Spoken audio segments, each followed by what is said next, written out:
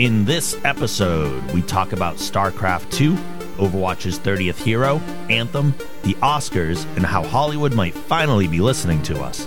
Then we review Super Smash Bros. Ultimate and the Umbrella Academy. All this and more on The Geek Generation.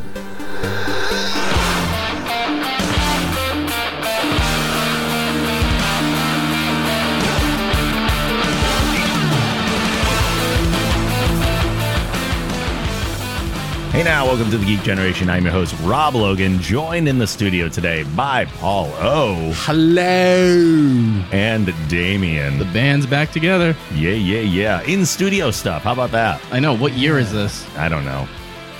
I don't know. Please tell me. Finally. Oh. Paulo and Damien have come back Don't to call the it a Geek comeback. Gen studio. Before we started recording, I was like, Paul, you're so quiet. And now he's like Dwayne The Rock Johnson. Oh, boy. Anyway, it's been a bit since we've been on. Our last episode was our Christmas episode. So all of January, all of February was completely off. That is due to multiple reasons, one of which is just scheduling things is tough, but also because I have been myself working on a lot of different things. One of those things is something is not ready to be announced just yet. Ooh. But it's exciting, and it's in the hopefully near future. I'm hoping we can make an announcement in the next few weeks. So be on the lookout for that. But if you are missing this show for any reason, I know it's not 100% the same, but keep in mind that this is not the only show that we do. If you go to thegeekgeneration.com, you can also check out Random Movie Clubs, because even when this is taking a break here and there, it seems like Random Movie Club has become our more steady show right now. So every other week we release an episode of that, so you can definitely check that out at any time. Every other Sunday is the release on those. And those have been a lot of fun, and we're doing more and more of them, and we're hoping to get that up to a weekly release. I would like to, at least for now, for some sort of consistency, have Random Movie Club stay at its every other week for now, and then get Geek Gen on like the every other week as well. That way we have something coming out every week, whether it be this show or the other show. That's the optimal hope. We'll see what actually happens. Don't hold me to that, because things get busy, and We'll try not to fall into another hibernation. we'll try our best. Also, if you guys want to make sure that we're getting content out more often, there's always the Patreon, which I harp on all the time, but it really is the best way. We've actually lost some patrons recently, just for one reason or another. Oh, man. So it would be helpful if people want to support these shows to hop on to thegeekgeneration.com/support. You can get, again, if you're missing things, you get bonus content over there. I've been consistent with that as well. It's one bonus episode a month, but it's another show that we've started doing called IMD Babble. And it's literally pulling up an IMDb page for someone in Hollywood and going through their entire credits. And they take, the goal was to take like 45 minutes to an hour.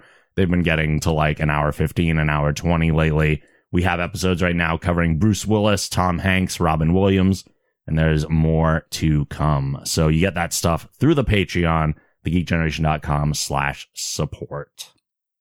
But now it is time for our Geek Outs. Yay! Paul, what are you geeking out over? My first geek out is like kind of old. So like recently, just to kind of turn my mind off at the end of the day, I've been playing StarCraft 2 again. And I had completely missed everything after Wings of Liberty, which was the first release of StarCraft. Okay. Like, if you're not familiar, StarCraft 2 has like 3 sort of packs that they were released in. The first one was Wings of Liberty, and that was like the Terran or human set. Okay. And then there was Heart of the Swarm, which is for the Zerg, which is kind of like the alien sort of bio sort of looking things. And then there was, I forgot what the last one was, but it's for the Protoss. Those are the 3 races within StarCraft that you can use to play. Yep. I had fallen off after Wings of Liberty because I just, life and other things and maybe losing interest in StarCraft. But then I rediscovered it recently because 1, I heard it's free to play. And oh, right. Yeah. and 2, just like, I mean, it's resource management at its finest. It's an excellent way to turn off your brain if like, you've had a stressful day, or if you have a long day, or if things are just not going well. It's just like something to take your mind off of everything that's going on. And so, I mean, it's super fun. Trying to like rediscover some of the things that have released between Wings of Liberty and now, which are like these sort of like co-op games. There's also, I mean, my bread and butter with StarCraft 2 is just like me versus AI. Mm-hmm. And I like to do that just because it's predictable, simple. I'm not trying to get like up, like rank myself up on the ladders or anything. So you're not going pro in StarCraft 2? No. You don't want to take on the Korean players? Oh, no. That's like a Japanese guy dominating Korean people. That just history has taught us that is not a good thing. Let's not go there. But yeah, it's just like super fun to like play the game again and sort of like you know, if you're like maybe having a shitty day, like, you know, like just dominating like 5 computers that are all set to like super easy. Yeah. Because it's just like a way to make your like kind of like puff up your ego. I just want to be OP for like an hour. Yeah, just let me like not be, you know, like a servant to. Is that not why we all play games kind of to begin with anyway, though? So yeah, and it's fun to like explore. Like, I'm not as good as some of these pro players are, but like I will watch videos of pro players playing, and like they are able to execute a strategy that, you know, in like my limited capacity, I couldn't do like in a real game in real time. But like if I have like a game that's slowed down, not the game pace itself, but is slowed down by the skill of the other player. Right. You know, it's fun to like execute those strategies, you know, like a normal person's pace, you know? Sure. So like, yeah, it's just fun to do that and like, you know, see the success from it. And so, definitely having some fun with that. I don't remember what my BattleNet name is, but, yeah. You know, don't find me on BattleNet. All I do is play AI anyway, so just leave me alone. He doesn't want to be found. I don't remember my name, but if I did, I wouldn't give it to you because I don't want to play with you anyway. Or I'll give it to you so you can send me an invite so I can reject it just to feel a little more OP. Even better. I'm like, I feel better about sharing my like screen name or like my Xbox ID, just because with those games it's usually not competitive at all, or like, you know, like I don't feel bothered when I'm talking to people on Xbox, but for some reason just like StarCraft for me is almost like meditation, so it's like a way to like zone out. I don't really want to like have to worry about playing with somebody else or like have a conversation with them. Just like people, right? Like at the end of the day, you're just like, I don't want to talk to anybody. I just want to do this thing and go to bed. And I don't want somebody to be like, hey man, how's it going? I'm like, fuck, stop. Your energy is killing my vibe right now. So yeah. So that's like my first geek out. Yeah. My second geek out is that Desus and Mero, the most illustrious podcast, the strongest brand in late night TV, is back. They went from Vice to Showtime now, so they are on premium cable. Wait, what is it? It's a show? Yeah. So they started off as a podcast, and then they parlayed that into a show on Vice. You know, the TV network. Okay. And then I think they got canceled on Vice, but then they got picked up by Showtime. Is Vice what Spike used to be? No, Vice is like its own channel. I didn't know they had a channel. Yeah, Me neither. They started off as like a media publication, so they would do like online articles and stuff. Yeah, it's that same as the Vice website. Yeah. Okay. And then they've had a cable channel for a while now. Oh, I didn't even know. Yeah, so they kind of took a lot of their YouTube stuff and they turned it into TV. But for Vice, Desus and Mero was like their first sort of late night TV. Okay. And in case you're not familiar, Desus Nice, the Kid Mero, they're two, I guess, comedians from New York City. They're very New York City centric. So like, if that's not your thing, then this is really not the show for you. But like their like 30-second history is like they started on Twitter, like just like they would find each other through like Twitter conversations, and then like they found out that like their sort of personalities meshed together and that they did well. And then they had a YouTube show on Complex, which is like, okay.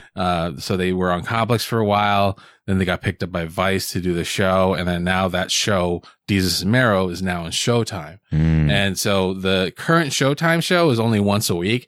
But, I mean, as far as the format goes, it's very similar to the Vice show, but I would say that there are, you know, the sort of 15 minutes where they talk about the news of the week. And then they have like a guest who comes on, and then they have so far they've had after the guest a remote spot where they like go and film something somewhere. Okay. And so it's like their show got better because they got more money to build the show. Because imagine how that works if you fund a thing. Yeah, it's almost as if we've been trying to do that for a while now. And yeah, who knows? They may be almost as good as we are with that money. Yeah. So like yeah. Definitely. Showtime. You know. Yeah. We're looking for a plug. Sure.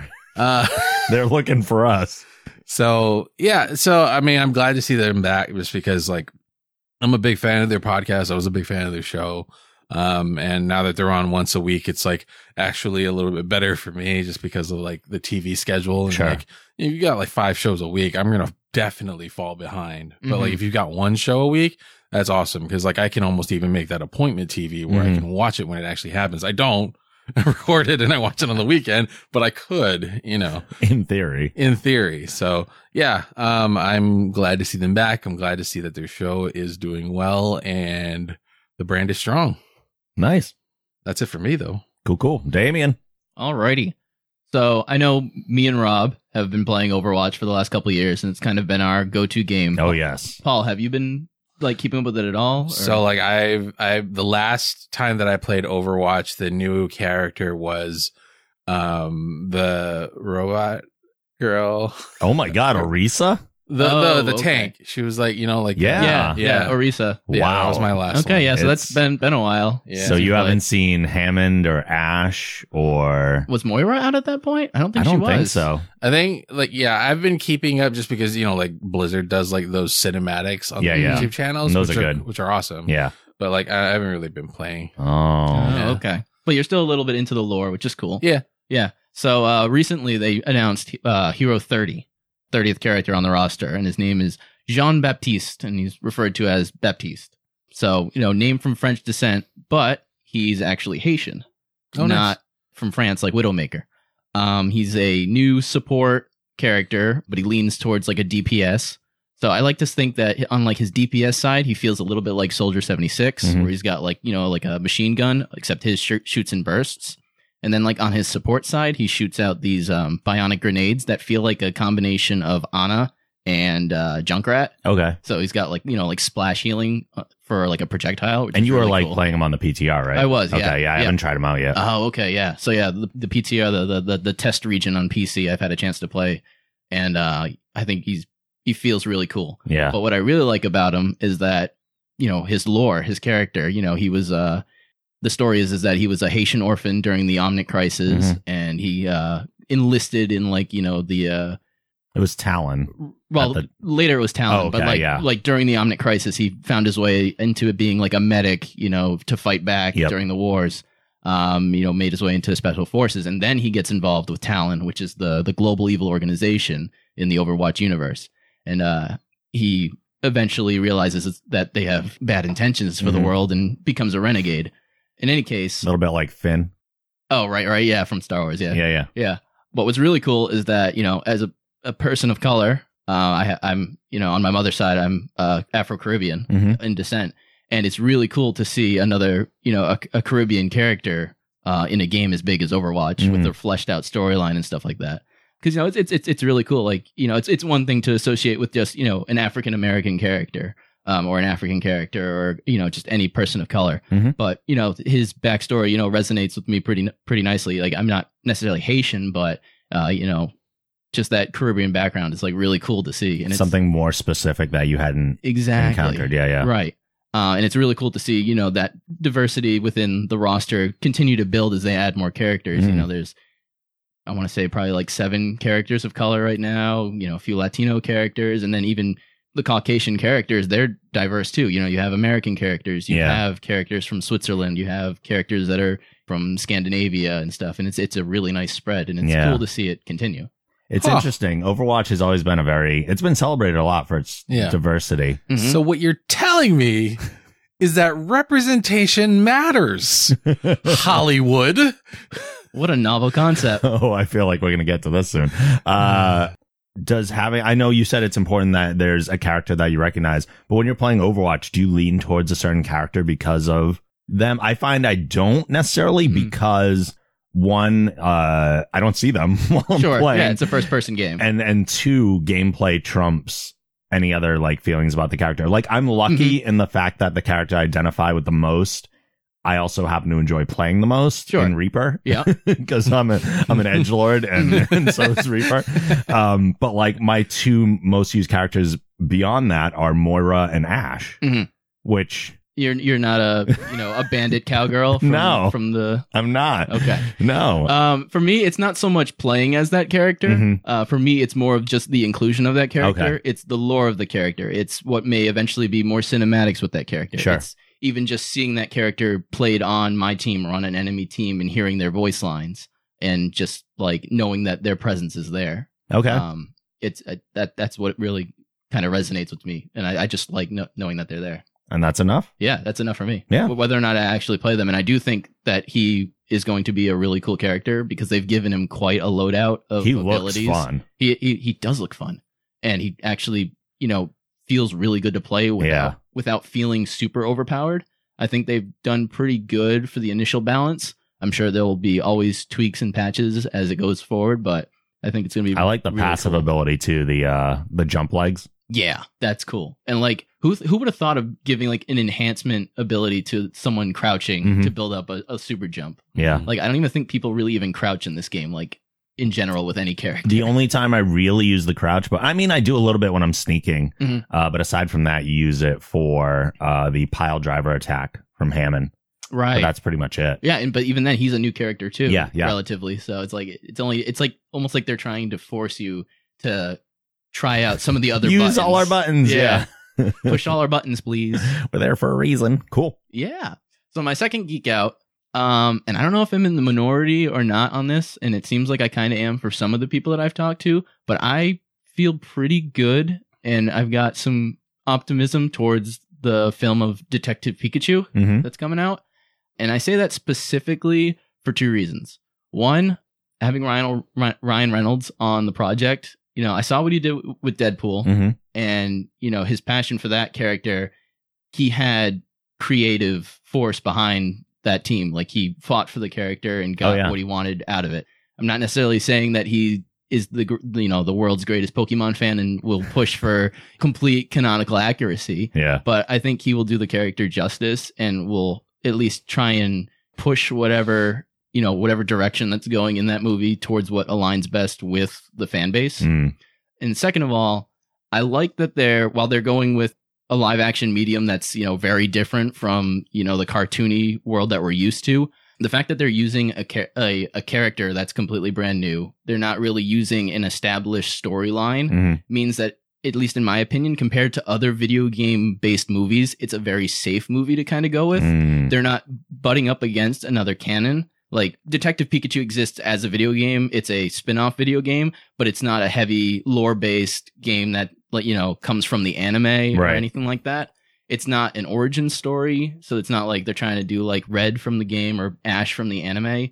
It's completely separate. So I feel like no matter what happens towards the movie, even if it's it's a good movie, its flaws aren't going to take away from it because it doesn't have something to be directly compared to. Sure. No, it's probably the wise thing to do. Yeah. So I think what they're doing with it is really smart. I've actually seen decent response to it online. Yeah. At least from the people I follow, mostly like Twitch streamers and stuff are all like, oh my God. And they're just excited about seeing the Pokemon rendered in the style that they are. They look really good. Right. My Pokemon knowledge is so low that I'm not a good base of forming the opinions here, but I still think just from seeing them from an animation perspective and character design, they look really good.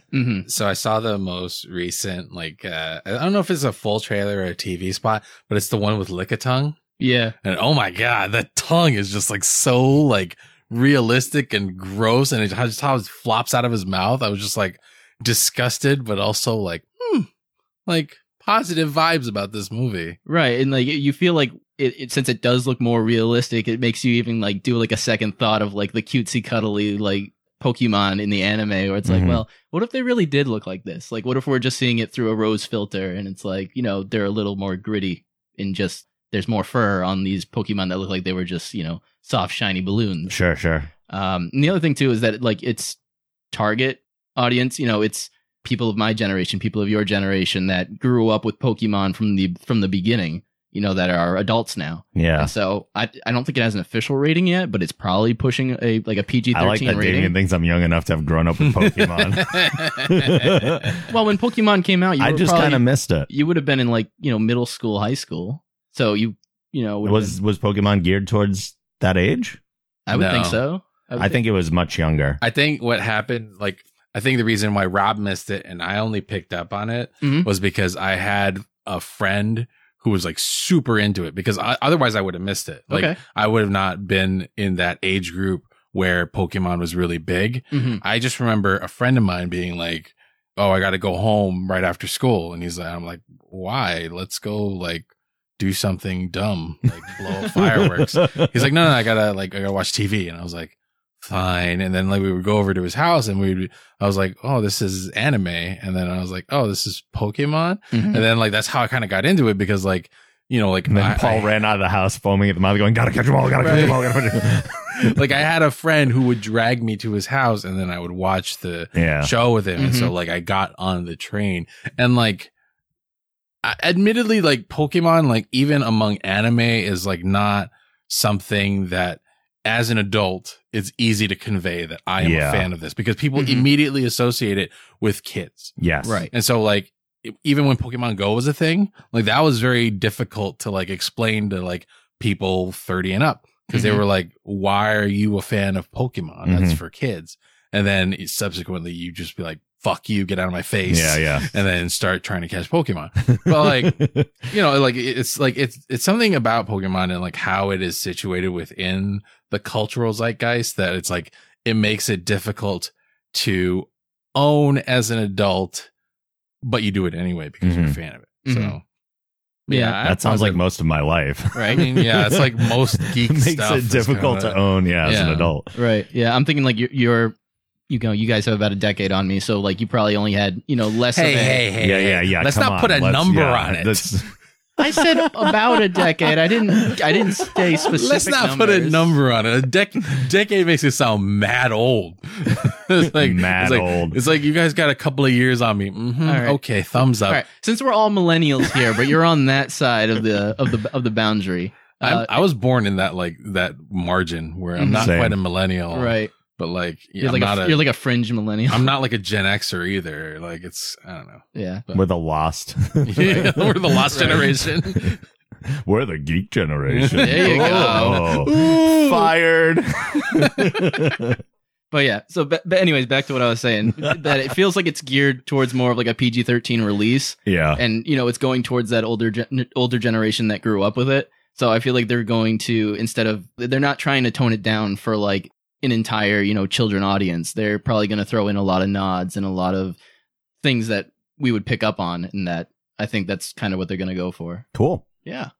And then my third geek out is PAX East. Yeah. So I went to PAX East in Boston last year for the first time, and I absolutely that's fell in love with that it. was your first one last year. I forgot about that. So I'm coming back this year. I plan on going Friday, Saturday, and I am absolutely stoked for it. I'm actually bringing my girlfriend with me for the Friday, which will be nice because I'll get to show her the convention, and it'll be her first time going to something like that. And I really look forward to, like, last year was kind of like, you know, first day was a little overwhelming and just kind of taking everything in and not knowing where to go. Stimuli. But, you know, I thank you, Rob, for, you know, letting me tag along with some of the interviews, just because it allowed me to get a real sense of go to the booths and, you know, actually see what they got going on, try things out, ask questions, and really, you never know, you might find something that you really like when you're there. It's also the best way to do it is to go with press people. Yeah, exactly.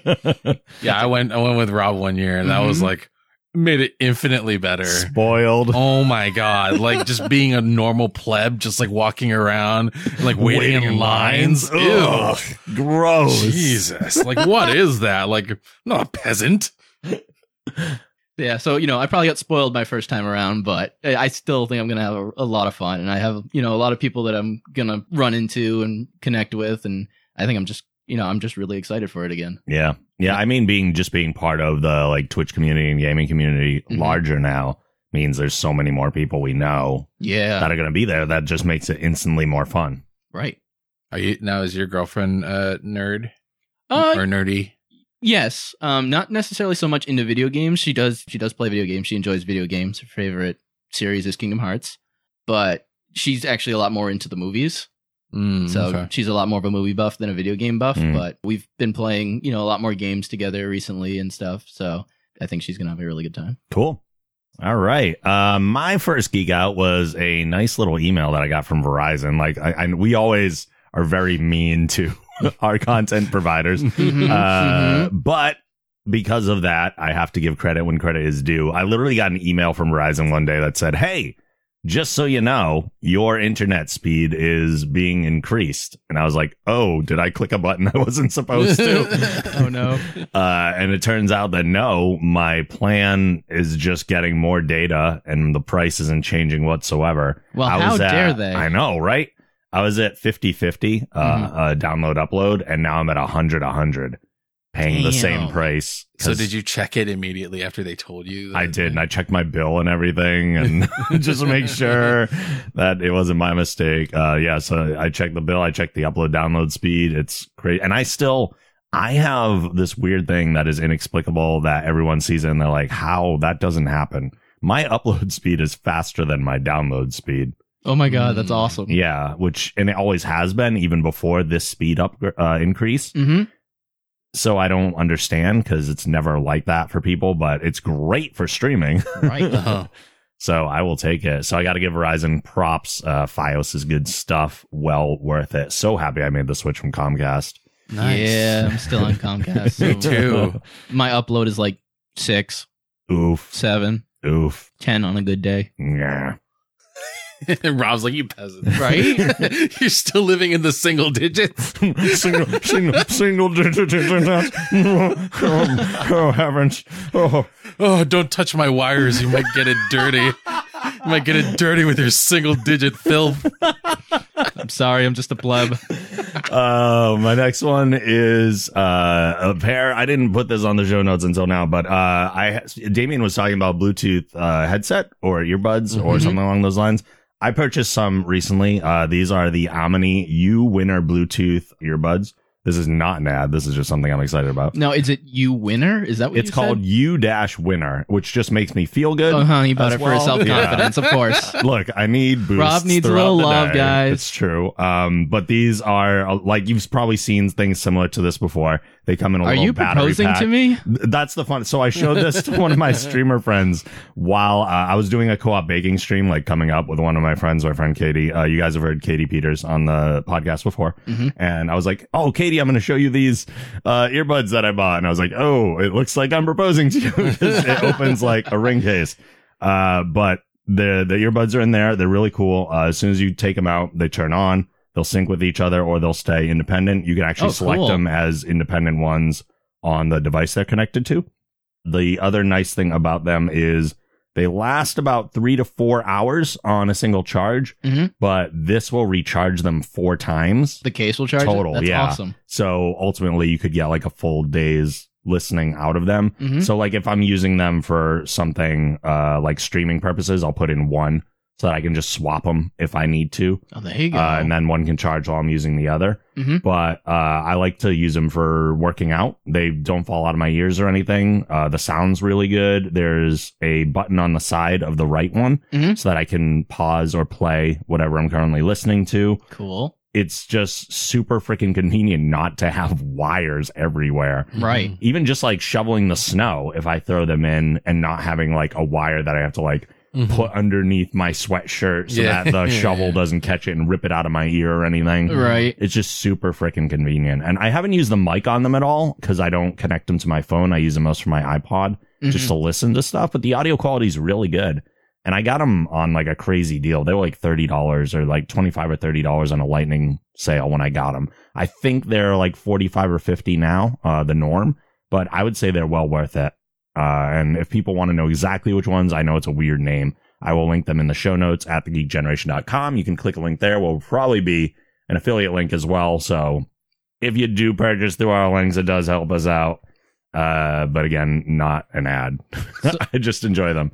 Yeah. So, just, a little bit cheaper than AirPods, just a slight little discount. Yeah. I like how like now with the AirPods and with these like Bluetooth headsets, like now if you're not wearing them, it's like, what are you, poor?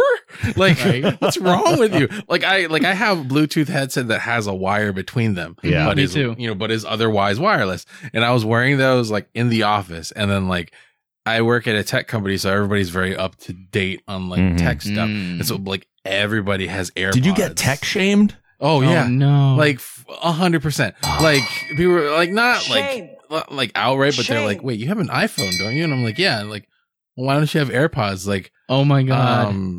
I don't know. I don't No, give like, a fuck. do you have Like- single digit internet? Right? It's like, are you only uploading and Shame. downloading in single digits? Shame. You poor?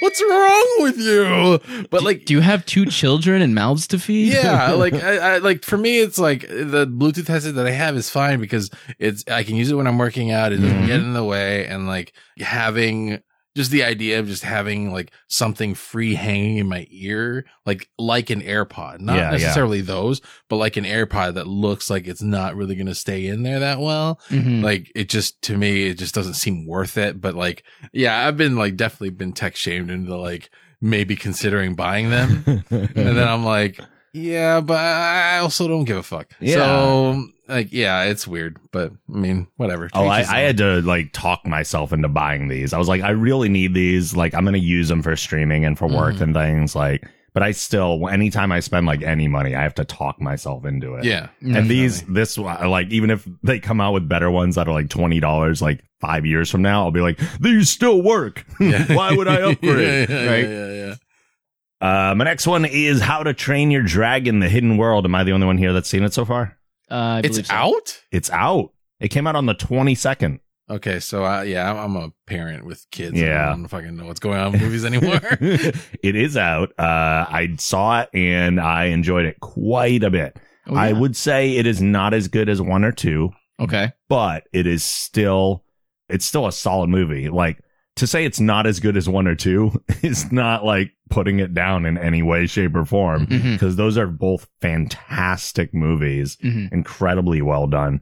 It's still in the upper tier of like animated movies. Oh my Yeah. God. Yeah. Like, it's really, really good. Very emotional because it is the final one Yeah. out of the trilogy, and this is the end of the story. Like, like they're not planning on doing more. This is supposed to be it. Right. And So- that's DreamWorks, right? It is, yeah, yeah. And these were really well done. I haven't seen the series that was on Netflix. That's just called Dragons, Mm-hmm. I which didn't is even hear supposed that. to be. I think it went maybe 2 seasons within the same world. Yeah. Just to kind of expand on the lore and stuff. But I do want to go back and watch those. But I rewatched, like I like to do. I rewatched 1 and 2 before I went and saw Hidden World, just to kind of like Yeah. frame my brain and everything. And God, I'm just gonna miss those characters. I love that world. I love the stories they told. Yep. And Toothless is one of the best friggin' animal characters Non-human, that they've yeah. created. Yeah, in recent years. So Cool. yeah, Well, I'm glad it was good. yeah, very good. A great kind of send off to Right. everything. They ended in a very satisfying way. And it's Yeah. nice to, have a conclusion to things like that. Oh my God, 'Cause, yes. You have movies that will never get their last one, Yeah. or they Mhm. just keep making new ones So about their last one. insanely true. So, bittersweet. My last geek out is one that I can't believe I'm saying. Hollywood is finally listening to me. Specifically, I know they listen to this podcast. No. The nice thing about having a podcast that's run for almost 9 years is that I have recorded evidence of things that I've said in the past. So when I'm like, hey, I've been saying that for years, and people go, yeah, right. I'm like, no, you can listen and look it up. So we have actual evidence. So these are a few things that have been, or that are happening or are rumored to be happening that I have been like all up on for so long talking about. Wait, did you say a few things? A few things. I think they're listening to us, and I think they're stealing your ideas. That's we fine. need to. Oh, no, we need to I get think we some need to have money? a conversation Yeah, with them maybe, and say, maybe. hey, But I'm happy just to be getting these things one way or another. First of which, the villain for Spider-Man Far From Home Mhm. is Mysterio. yeah, Like, friggin' finally. I've Yeah. been saying for years that why, when you have, like, I know they have great villains. Like, next to Batman, Spider-Man probably has the best rogues gallery. Mhm. But they have a villain who is a special effects expert. Yes. He lends himself to cinematic. Like he's right there. Literally. And I was like, why are they not doing Mysterio? Does he look goofy? Sure. But the MCU doesn't care about that anymore. Right. They can put direct translations of characters on the screen and people buy it now. Mm-hmm. So now we're finally getting Mysterio. And he looks great in the trailer. Even with the bubble head. I can already tell where they're going with the story here. And I'm totally down with it. Awesome. I'm very excited for Mysterio on the big screen. And they've had the potential to use him like the whole time, right? Like he's not a conflict with Fox or anything. He was not like someone they couldn't touch. Right. I think they were concerned, one, because he looks goofy. Yeah, it was like too new when the first Spider-Man has come out, and even when like the Amazing Spider-Man, like and like I guess in the Sam Raimi trilogy, their effects weren't up to par. No, to do someone like Mysterio, but now we're definitely there. Yeah, and we have been for a few years, but I'm glad we're finally getting it. Cool. Yeah. Another one, and we'll talk about this a little more in the news if we get to the news today. Ghostbusters 3 is returning to the original universe. Yeah, I heard about that. I was one of those people that criticized the Ghostbusters reboot. I wasn't one of the bad men just being like, oh, it's all women, blah, blah, blah. I didn't care about that. I cared that they weren't respecting the original universe and even acknowledging it, right, in doing this new one. Or they tried to play it both ways. Is what their problem was. They called it a reboot, but then they were still making nods to it. Yeah, and then they brought in the actors, but had them play different roles. And I'm like, you can't have it both ways. Make up your mind, even. So at first, I was mad that they were disrespecting the original universe. Then I was mad that they were trying to milk the original universe to kind of like get a good PR move on their movie. Yeah. It's just a movie that should not have been made. It wasn't good. I tried watching it. It's not funny. And it has nothing to do with the fact that they're all women. Blah, blah, blah. But they're going to have Jason Reitman, who is the son of Ivan Reitman. Oh, yeah. Come in and direct Ghostbusters 3, which will be in the original universe. And we'll go into more details in the news, but that is something I'm excited about and have been saying for a while is what they should do. Wait, there was a second Ghostbusters movie? Yeah. Yeah. So the first one was with the ladies from like Kate McKinnon. Oh, no. I'm talking like Jason Reitman's going back to the original Ghostbusters No, but universe. you're saying Ghostbusters 3, right? Yes. This will be Ghostbusters 3, so what were ignoring the reboot. Okay. So it's the original series. So like the first Ghostbusters. From the 80s. Yeah. Okay. Yeah. I was like, did I miss an entire movie? Holy shit. That wasn't good enough to get a sequel. Are you kidding me? Okay. It's kind of like what they're doing with Terminator, where James Cameron's back and he wants to make Terminator 3 that comes after Judgment Day and is ignoring all the rest of them. Exactly. And then the third one here is that The Batman, the Matt Reeves directed and written The Batman, is supposed to be a noir detective movie. Hey, Detective Batman, and I've been that saying, Rob really likes and never gets. Yes, Detective Batman is best Batman. Yes. The world's greatest detective. Queen. Yes. They need to, what they need to do, and I've been saying this for years, is take the budget down. Batman does not need to have these epic, huge battles that they're doing just because it's on a big screen. Right. Like, give me the better story. That's what's way more important. And Detective Batman is the best story Batman. All my favorite stories that I think about with Batman that I like the best, like Long Halloween, are detective stories where he's solving something, he's discovering who this villain is. Like, I love that stuff and I want that. And it looks like that's the direction they're aiming with this one. That's not, I don't think 100% confirmed. I think Matt Reeves has talked about that a little bit. I don't know if it's what we'll end up getting because there's always studio interference and stuff. Right. But if that's the aim, friggin' go for it. There's hope. Yes. Pop quiz, Rob. What does DC stand for? In its current incarnation? Well, or originally? Originally. Because you could say, some people say Detective Comics, some people say Direct Comics. Oh, okay. I've never heard of Direct Comics. Oh, okay. Okay. Well, ooh, yeah. Wow, look at Rob just showing me his Greek cred. Well, no, nice. I was playing, I was playing some like trivia game before and I asked that question and I said Direct Comics and someone was like, no, that's incorrect. It's Detective Comics. And I was like, not if you look up certain information on the internet. Like, wow. In some places it says it's Direct Comics. So I don't know. This game might actually be incorrect, but, yeah. Anyway, moving forward into the other side of things, Time for our freakouts. Oh, freak out! Paulo. My first freak out is a game that a lot of people were waiting for a long time, and not everybody is happy with it. Anthem just dropped recently. For those who are not familiar, this is kind of like you get to be Iron Man in the tropical jungle game. Yep. There was a lot of hype around the game, I think, because of like the gaming conventions that took place. I mean, like E3, it was like the game for like 2 years running. It's also because of the developer too. Yeah, it's something to do with, I mean, I think it's just BioWare, but Yeah. It's just, I mean, it's telling when you start playing a game and you're like already tired of it after the first like Oof. 2 to 3 hours. Like, so, I mean, I'm almost done with the story. Okay. And I mean, I wasn't expecting a lot from the story. I was just, I mean, you know, the purpose of these games is the grind. And so the story is always generally going to be pretty lackluster, especially for the first iteration of the game. I mean, expansions could have better story, but you know, I mean, they set up this universe where like, I mean, it could be like fantastic. There could be a ton of lore, but it's kind of like, like bad things coming, robot men go stop. Like that's basically the whole game. And so like the mechanics of the game itself, I mean, kind of just like your standard everyday third person shooter, like not that great. You know, you have like a super that you build up. That's kind of cool. Like, I don't know, could be better. The flying bit of it, which is kind of what everybody was interested in because the maps are very expansive, gets tiresome after maybe like, You're like, I just don't even want to bother going from here to there. Like, I mean, they do make like flying feel fast. Okay. Because you are able to traverse like a big distance in a short period of time.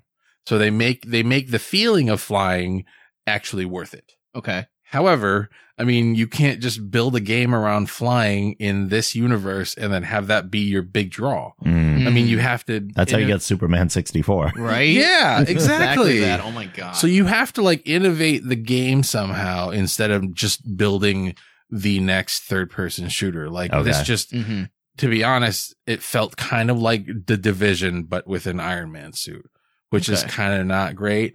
I mean, this is a looter shooter. So like, you know, there is a grind aspect to it, and I haven't really gotten to it. And, you know, I personally enjoy that kind of game, you know, but I've heard that a lot of people have fatigue, and I kind of do have fatigue at this point where I'm like, I could be playing this game, but I could also be watching something on Netflix.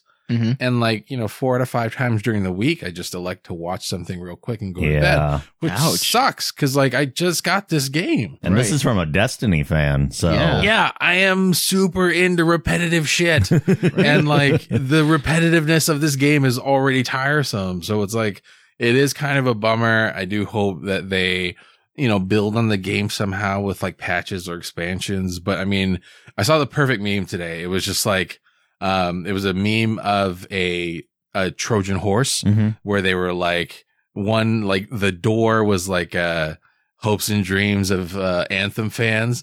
And then the horse was Anthem. And then inside the horse was BioWare, like BioWare, microtransactions. Oh no. And it's like, yeah, that's definitely what's going on here. So like, you know, like, I mean, I hope it doesn't get to that point where like the game just is not fun at all unless you pay for shit. Yeah. I mean, I think in the years that we have recorded this podcast, it is well documented that nobody really likes to pay for additional game content, especially when, you know, maybe 6 months from now, I might just get a like collector's edition game that has the shit in it. So yeah, I'm kind of bummed out about that, to be honest. Cause like, I mean, I had high hope. Like, I mean, Anthem was so hyped for so long. Right. It was even delayed for a year because they were still putting it together. Yeah. So you thought, oh, this is going to be amazing. I'm going to get to do all this cool shit and the game will be fun. And like, it just is kind of not. So now, does this game have like an online co-op mode at all? Or so like after you finish the story, there is like a co-op mode where you can play with other people, and you can go into dungeons, like I think they're called something else, but Yeah. you can go into dungeons and, you know, you shoot and loot, Mhm. right? But one thing that I did see in a couple of the reviews about the dungeons is that it is very gear dependent. So Oh. like if you go into like a high difficulty dungeon, Mhm. like you can get one shot basically by anything in that dungeon, I see. which is horrible because like even if you grind to get the proper gear, like if you're just getting one shot every time you get hit, you're basically just making like a game where like the achievement is the game itself. Like the Yeah. perfect no hit achievement Yeah, is perfect somehow run. like that's dumb. Like nobody's going to have fun doing that. I mean, there's going to be a very small percentage of people who have fun doing it, but Right. you know, everybody else is just going to be like, well, fuck it. I'm not going to play the hard difficulty then, Mhm. which is stupid because why did you put all that time into building the hard difficulty in the first place? I don't want to get into it. I'm just upset. Like, I mean, you pay $60 for a game nowadays and like you get maybe $20 worth of game. Yeah, you pay $60 to get the privilege to give them more money so you can play more games. Yeah. And it's just like, this is exactly what it is. And I hate that, you know, you hype up a game for 2 years, everybody's excited for it, and then it just kind of tanks the first like 2 weeks it's out. Yeah. It tanks, and instead everyone goes and plays Apex, which is also published by EA. Exactly. Which doesn't cost any money, and it's hilarious that they've essentially shot this game in the foot. Yeah. Yeah. Like it's funny that Apex, which is just a clone of Fortnite with different skins. Is it? No. I mean, it's a battle royale game. That's Yes. probably the only thing it has in common, though. Right. Apex is, I've been told that it handles a lot like Halo. Oh, it's a Right. first person shooter. That's right. Yeah, it's a first person shooter. It handles a lot like Halo. There's no building mechanic. You Mhm. do have like ultimate abilities. Mhm. So there's a little bit of like Overwatchy type Mhm. stuff in There's there. character classes that have slightly different I'm actually stats. I haven't played it yet, but I've downloaded it yet. Mhm. I'm curious about Apex. Yeah, I'll try it. I hate toxicity of multiplayer games, so I'm Mhm. always very wary to get involved. Yeah. Right. You don't want somebody calling you a racial slur. Yeah. And be like, I'm going to go, Mm. you know. And they don't have like reporting tools or anything yet. Oh, really? So Yeah. yeah. But Like Overwatch has enough stuff in place. Yeah. And as long as I stay out of the competitive games, it's been Mhm. pretty good. yeah, So I'm fine with That's that. cool. right. And the other thing with Apex is that it feels like it's more replacing PUBG than Mhm. it is with like Fortnite, because it's got, you know, a slightly more gritty, realistic look to it, kind of like It's kind of like Borderlands? Yeah. It's kind of like like from what I've seen, it's like Borderlands or like. Fortnite's for the kids, Paul. Yeah. Okay. Apex is for us grown folk. For us grown folk. Okay. That's right. Fortnite's the anime and Apex is the manga. Mm. Now you're speaking Paul's language. Mm. I'm very excited about your next freak out though, Paul, because I feel like I'm on board with you on this one. My second freak out is that the Oscars are fucking stupid. Yes, they are. Like,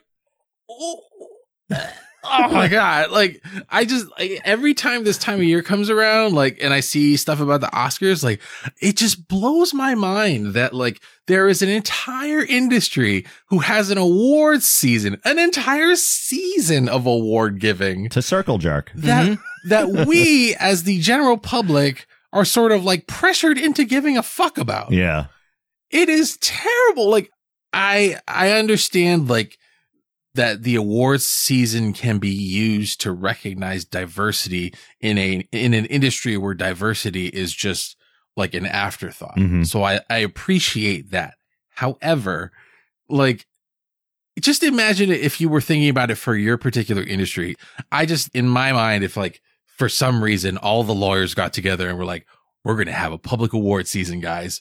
We're going to have 3 months where we're just going to jerk each other off. You're the best lawyer. You're the best lawyer Northeast. You're the best lawyer South. You're best 30 under 30 lawyer. Like, Yeah. are you fucking kidding me? Like, nobody would care. And if we threw it up on TV, everybody would just be mad. Like, that's exactly what the Oscars are starting to feel like. Like, I feel like maybe some of it has to do with, you know, having it not be a recognition of the only path towards success now Mhm. in media. Mhm. Like, you can take many different paths and you can get to a point where you're successful, and, you know, recognition from the Oscars is not like a huge deal. But at the same time, like, they fuck it up so consistently They do. that it's like, why are we still doing this? I haven't watched the Oscars in years. And Me you would, neither. the thing that drives me the craziest about the Oscars, and there's a bunch of things we could go specifically into about this year, even though I didn't watch it. Mhm. I still know stuff. But the fact that the entertainment industry can make such a boring fucking show. Yeah. Yeah, is that's like 4 hours long. Yeah. Your profession is entertainment. Yes. And yet the thing that you make to recognize entertainment It's so goddamn boring. is hot garbage.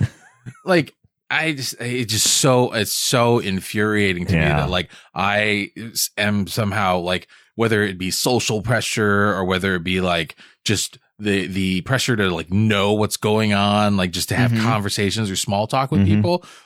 Like, okay, so I put this down in the show notes, but like one of the reasons I thought this year's Oscars were stupid because Green Book won for Best Picture. You're right? not the only Okay. one who thinks that, Paul. Yeah. Evidently I am not, because it was like all over my feed for like, I mean, at least 2 or 3 days. But like, it's so ridiculous that like, they were like, okay, we are going to try and identify, or we're going to try to recognize diversity in film, Black actors, actors of color. We're going to recognize their work and do all this and blah, de blah. And like, they get to like where the point where they recognize Spike Lee for Black Klansman. Great. He's been deserving an Oscar for the longest time. That's awesome. And then they get to like the ultimate award of the night, the Best Picture, and they give it to a movie that's about one of probably the best African American musicians, composers of like the last 2 centuries. And the movie is 90% about this like racist Italian New York guy who drives this guy around the South. And we're supposed to be convinced that his story is more compelling than the guy in the backseat. Like, Right. why did you give the award to that movie? Like, it just. There are a lot of questions about this. So I saw Green Book in theaters. Fortunately, I didn't have to pay for it. It was just like a screening thing. And I came out of it going, that was good. And I was like, that's going to be up for Best Picture. Yeah. Not because I thought it deserved it, All right. because it's Oscar bait. That was an Oscar Yeah. bait movie. You can tell a movie's going to be like, that's the problem with the Academy, is a lot of the times you can tell what they're going to choose just based on past performance. And there were some questions, or there were some decisions they had this year that I thought were questionable. Like the fact that Black Panther was nominated for Best Picture screamed to me, not diversity necessarily, but hey, we're a bunch of white guys we're just throwing a movie with predominantly Black people in it just because. And superhero movies are real popular right now, so maybe Right. people will watch the show if we do that. Yeah. It's But kinda like here's the tone deaf, problem, yeah. and I have no problem with that whatsoever. The problem is you nominated a superhero movie Yeah. because of the Black lead and everything, right? Right. Where it wasn't even the best superhero movie from Marvel with a Black lead this year. Into the Spider-Verse was. Right. And yes, Into the Spider-Verse won animated movie, and it should have. Yes. But why wasn't Into the Spider-Verse? Like, that's still another thing that they haven't gotten over, is the fact that an animated movie can be better and more powerful than a live action movie. Why can't they get over that hump? Yeah. For sure. They still call animated movies like kids movies. Yeah, for right. example. Yeah. Right. But like, that's such a specific thing. Like, we had a better Marvel movie with a Black lead in the same year, Yeah. and it wasn't nominated for Best Picture. Like, Black Panther's a great movie. It is. It is not even close to the best superhero movie that we've had ever. Right. Like, Infinity War came out this year. That was a better superhero movie. Yeah. Yeah. I don't get it. Like, it's just, just something about it. Like, I mean, even if, like they changed the Academy to where they weren't as tone deaf about receiving criticism and then interpreting it in a way that people would be able to digest it, which clearly they did not do this year because they are like, just, I don't know what's going on. But like, even if they did change that, like the idea to me of giving awards to only commercially successful or commercially recognized media, like it just feels old fashioned and like antiquated. Like we don't need it anymore. Like the more that I try to like expand my like view of media, just like by whether it be like exploring new media types or watching new shows, like it just feels to me like at this point, like these award shows are just so previous generation. Like we don't need them anymore. Or we can double down and bring back the Geek Gen Awards. There we go. But that's like not a dumb award. Like that's content. Like we give an explanation or we inject humor into the award. Well, yeah, I mean, that's not about Right. the award. It's Yeah. about hearing what It's about people discussion. chose them and then telling them why they're wrong. Yeah. And Yeah. we're not taking ourselves deathly seriously. No, No. we're not. And the other thing too is that we're not like, this close knit group of critics. Like we also take into account like, the public perception of a lot of these films, which a lot They're of the times ones that Oscars- nominate and vote. No, right, We they just tell nominate. them if they're right or not. Yeah. Yeah. But yeah, so that's like my freak out. Like, Yeah. I get it. I'm just so tired of it. Like I feel like it's being forced upon me to give a fuck about it. And like, I'm just like, this is so dumb. Yeah. Like, I mean, I am a grown adult. I am able to make my own decisions as to what I feel is, noteworthy and what is not, what is worth my time and what is not. And so like, I'm not going to go out of my way to like watch a movie just because it won an award. Although I did make time to watch Into the Spider-Verse because it did win an award. But I knew it was going to be a good movie anyway. And but, like, you would have watched it anyway. yeah, it was just a kick in the pants to know that, Yeah. it really is that great. Yeah. And you probably had friends that like recommended it to you. You weren't necessarily going based off of some Yeah, like a lot of critic. people were like, yeah, this movie is amazing. Why haven't you watched it yet? I thought you were a geek. And I'm like, listen, Oh, you now you got asshole. geek shame. Yeah, I after get- you got tech shame. Damn, fucking Paul. shamed repeatedly. Like, I'm just a father trying to raise my kids. And people are like, why don't you spend money on yourself? Shame. Why don't you take time for Shame. yourself? It's like, listen, I have these 2 leeches that take all of my time, energy, and love. And I am just trying to raise them right so that they become just like people who are worth being related to. I just want to make sure they don't watch the Oscars. Right? I just want to make sure they're quality people. And if that means not owning AirPods and like not watching movies when they come out, I'm sorry. Yeah. It's fine. We'll take care of you, Paul. Thank Yeah, you. we love you, Paul. Thank you. You're safe here. We'll protect you. It's a safe space. Yeah. Damien. Oh, geez. All right. So yeah, my big freak out is that I've come to battle with one of the worst things any gamer could come into, and that's symptoms of carpal tunnel. Oh no. Mm. Yeah, it is. It's mainly because of the kind of work that I do. I work in a laboratory. My field, I use a lot of microscopes lately for some of my job responsibilities. And 8 hours on a microscope where you're using your hands constantly to move the slide around and typing on the computer to put in results. After doing that for 8 hours a day, and then you go home and you play some video games. Well, after a couple of weeks of doing that in a Yeah. row, I really started to feel it. Tingly feeling, achy wrists, little like that popping feeling, and I'm like, oh no. And that was like that realization of, you're not invincible and you really need to take care of yourself really sunk into me. I'm like, man, I'm only okay.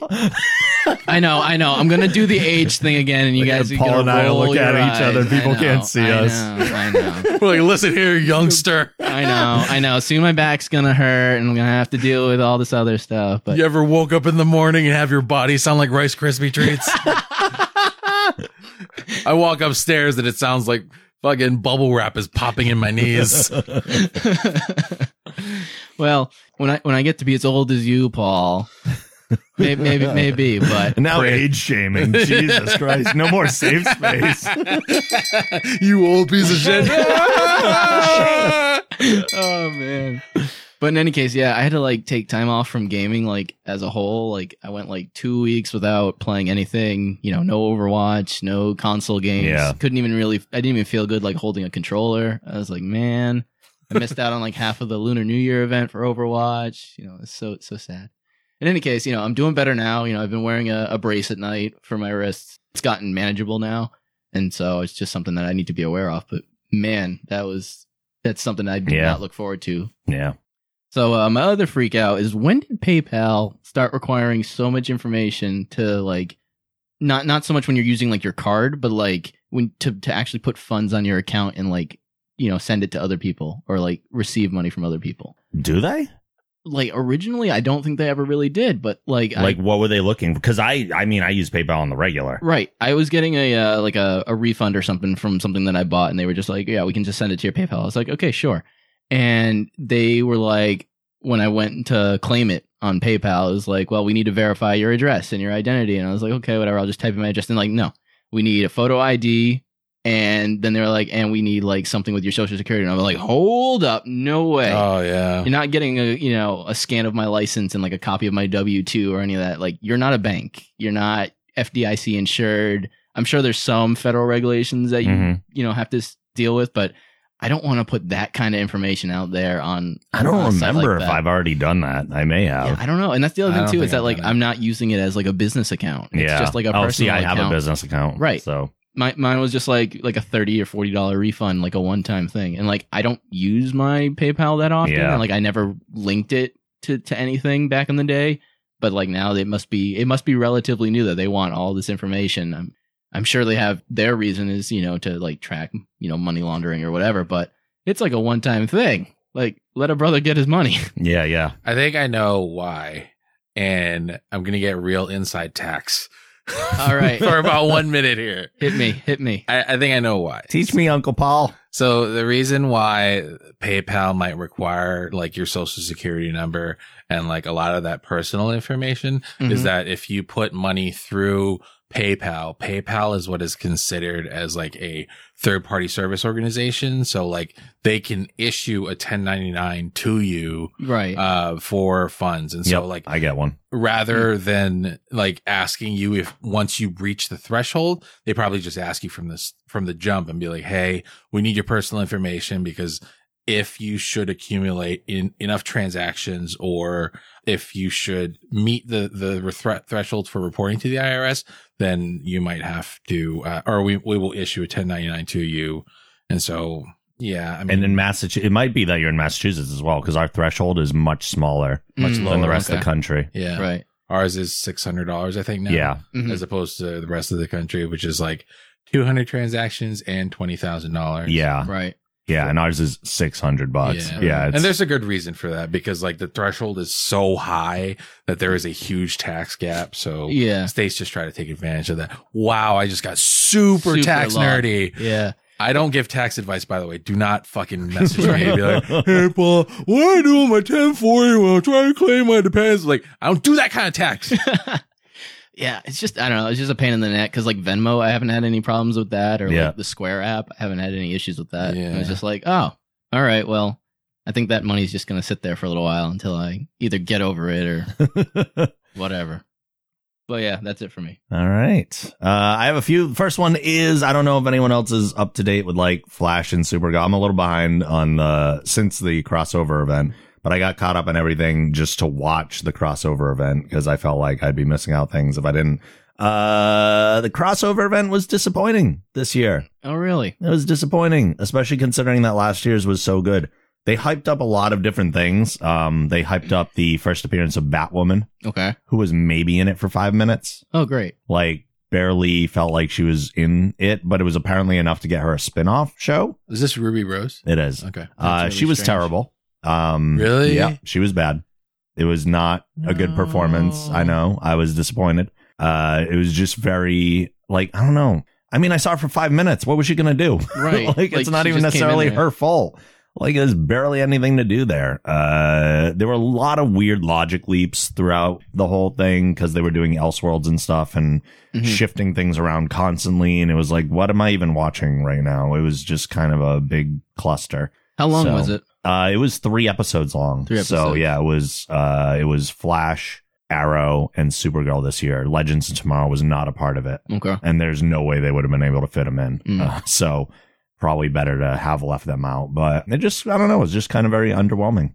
Yeah. Overall, I just didn't really dig it. And that kind of runs contrary to everything that they've released in the past from the CW, like DC universe, right? Because it's all been pretty good. So the crossover stuff's been great. And last year's crossover run was so good. But then at the end, they weirdly did a thing too, where they teased next year's crossover event. Like What? already. No. They're doing Crisis on Infinite Earths. Weird. Like the biggest storyline in DC Comics history is Crisis on Infinite Earths. They've kind of teased it a little bit from the beginning Okay. on Flash because there was a newspaper headline that had the Flash disappears, Barry Allen disappears, and that's something that happens in Crisis on Infinite Earths. That's when Barry Allen died Oh, okay. in the DC before they brought him back because comic books. No one ever really dies. No, but he was gone for a long time when Wally West had his kind of run. Yeah. in the comics. His run. That wasn't a pun, but it Hey, nice it could have one. been. It totally could have been. I should have leaned into it. But yeah, I'm surprised they're tackling something that massive. They must be really Yeah. trying to push like the viewership into the rest of the next seasons to lead into that crossover event. And there's other stuff like coming down the road, like the Batwoman series is potentially happening. Mhm. There's talk right now of a Constantine series with Matt Ryan returning as Constantine. Yeah. Like it didn't work on NBC, but Right. he's been playing Constantine. He did a animated thing for the CW Seed that they made into an animated movie. Okay. And then he's been playing on Legends of Tomorrow as Constantine. Like this guy's still Constantine, even though they canceled his show years Right. ago. And I'm glad because he's friggin' perfect for it. Mhm. And there's talk now of him getting another series without saying necessarily where that home would be, but it would most likely be CW. The Even though I CW. think they should do something adult oriented with Constantine, Right. just because it lends itself to that way more, the subject matter. Anyway, Elseworlds it was okay. It was fine. It Mhm. wasn't great. So it was just disappointing when you have your hype up. Your hype Mhm. meters are up there and they just Yeah. didn't deliver the way you wanted to. And all that work that you did to get there. Yeah, I know. I got up on all the things. Yeah. My next freak out is a podcast that I tried listening to and I just couldn't get into it. Mhm. Conan O'Brien Needs a Friend.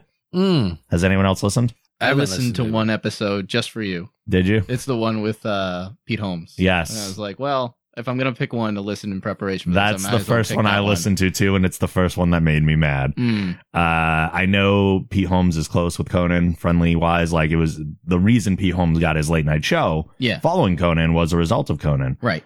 For one, I get that podcasts need ads. hmm If people wanted to do ads here, I would do them. Right. But the Conan O'Brien show is what, like 35, 45 minutes? Of content. I mean, the whole thing. The whole thing, is it an hour roughly? It is an hour. Roughly, Okay. Yeah. Maybe 20 minutes of that is ads. Yeah, it's bad. Yeah, like It's he really doesn't just bad. do an ad read either. I understand what he's trying to do. He's trying to make it fun, Right. but there's like a whole intro, an explanation of the ad section. They do like a bit during They the try ad. to do a bit that it's like, I just want to get back to the conversation. You stop the conversation to do this. Right. Just do the read and let me go. Yeah. An ad should be like a Band-Aid. You should be able to rip it off real Yes, quick. make Instead, it they quick. draw it out. And it's like a 3-minute thing. hmm It's like a segment Yeah. instead of an advertisement. It's too much. Also, during the Pete Holmes, and I did listen to a few episodes just to make sure it wasn't this Mhm. one instance. Mhm. During the Pete Holmes episode, it was like 20 minutes into it. Yep. And I heard them make a comment like, oh, we're 45 minutes in already. And I'm like, who edits Pete Holmes on a podcast? Right. He's one of the best podcasters ever. Mhm. Like, he's so fascinating to listen to. He's endlessly entertaining. Yep. Who's cutting 25 minutes of Pete Holmes material? Right. Just leave it in there. Yeah. You're doing us a service and making less work for yourself if you just leave it in there. hmm So what else are they cutting out? Like, it's definitely a heavily produced and edited show. Yeah. And I feel like I'm getting snippets of a conversation instead of a full conversation. It's actually really funny because in that episode itself, Pete Holmes himself says something along the lines of, "Who said that a podcast needs to be an hour?" Yes. Like He almost says like he that, was yeah. like encouraging it to go longer. Exactly. Well, yeah, I mean, his podcasts are like 2.5 to 3 hours long each Mhm. episode. So Right. Yeah, like I've noticed that a lot, like in other podcasts too, where like they don't do necessarily like your traditional ad read, but then they try to make the ad a conversation that I don't know if they're trying to, but like blend seamlessly in with the rest of the podcast, Yeah. especially if it's like a very conversational sort of format. Yeah. And it's just like I mean, I've only seen it done well once, and this is like a sports podcast that I listen to, and they made a series of podcasts where they talked about this erectile dysfunction drug. okay. Like, if you're not familiar, then there's like a whole, like, now that Viagra and I think Cialis, the formulas are now like Generic. genericized. Like, there are generic equivalents available. Okay. Yep. Like, a lot of these companies have sprouted up. Yeah, and because they- I want generic Sprouted drugs. up. Yeah. sprouted up or All erected, if you will. right. But yeah, so like they made like a series of segments on their podcast about this ED drug, and like they talked about their own user experiences. Like, they have other people talk about the Mhm. user experiences, and like it goes with the theme of the podcast, which is like sports, boys, bros, like you know, like single dudes, like sleeping with girls, like, you know, like that whole theme. Yeah. It works with the podcast. Sure. Right. And so it's like, it sort of blends seamlessly, although it does still feel like an ad. With that being said, I mean, I don't know if I need an ad about Squarespace, like talked about on like a podcast that I'm listening to for a particular reason. Yeah. Especially if it's not even website related. Like, it's like, what? Right. What are you trying to do? Just read the copy and get on with it. Yeah. Like, you know? I mean, I get it. We've done ad reads on Yeah. the show before. It's mostly for our own stuff. Uh-huh. Right. But I take the kind of radio approach, at least what Stern does. And Stern doesn't need to do this because he's not a podcast. He's not on demand. You listen to it live. But I like knowing when I'm listening to an ad. Yes. And I like that being a very clear separation. So anytime we've done an ad read, I put music under it. So that one, people know we're doing an ad right now. This is not just like us talking. This is actually an ad. And if somebody wants to skip past it, Right. go till the music's gone. Yeah. And then you're back. And usually you keep it something concise, like, 15 seconds, 30 I try seconds, to. or I try something to. at least markable, like a minute. I mean, that's one thing because you're now dealing with money where people are buying like a 30-second ad spot. And if someone bought a 30-second ad spot, I'd do a 30-second ad. But I would just do the ad and then get out of the ad. Right. Right. Instead of drawing it out like Conan did and made it like, 3 minutes and, 21 seconds. And then, it's not and a you round know, number. it's just because the network he's on, Right. like, is just tying up this space inside of his show to make sure that it's worth his time to do it. Like, I like Conan. That's the biggest frustration with it. Right. I want to hear a Conan O'Brien podcast. It's not the show I want because it's just too heavily produced. I want raw Conan having these conversations. Like, I would get into it and then be pulled out of it immediately. Yeah. Yeah. The other thing too is that with the show is like I didn't even really get it.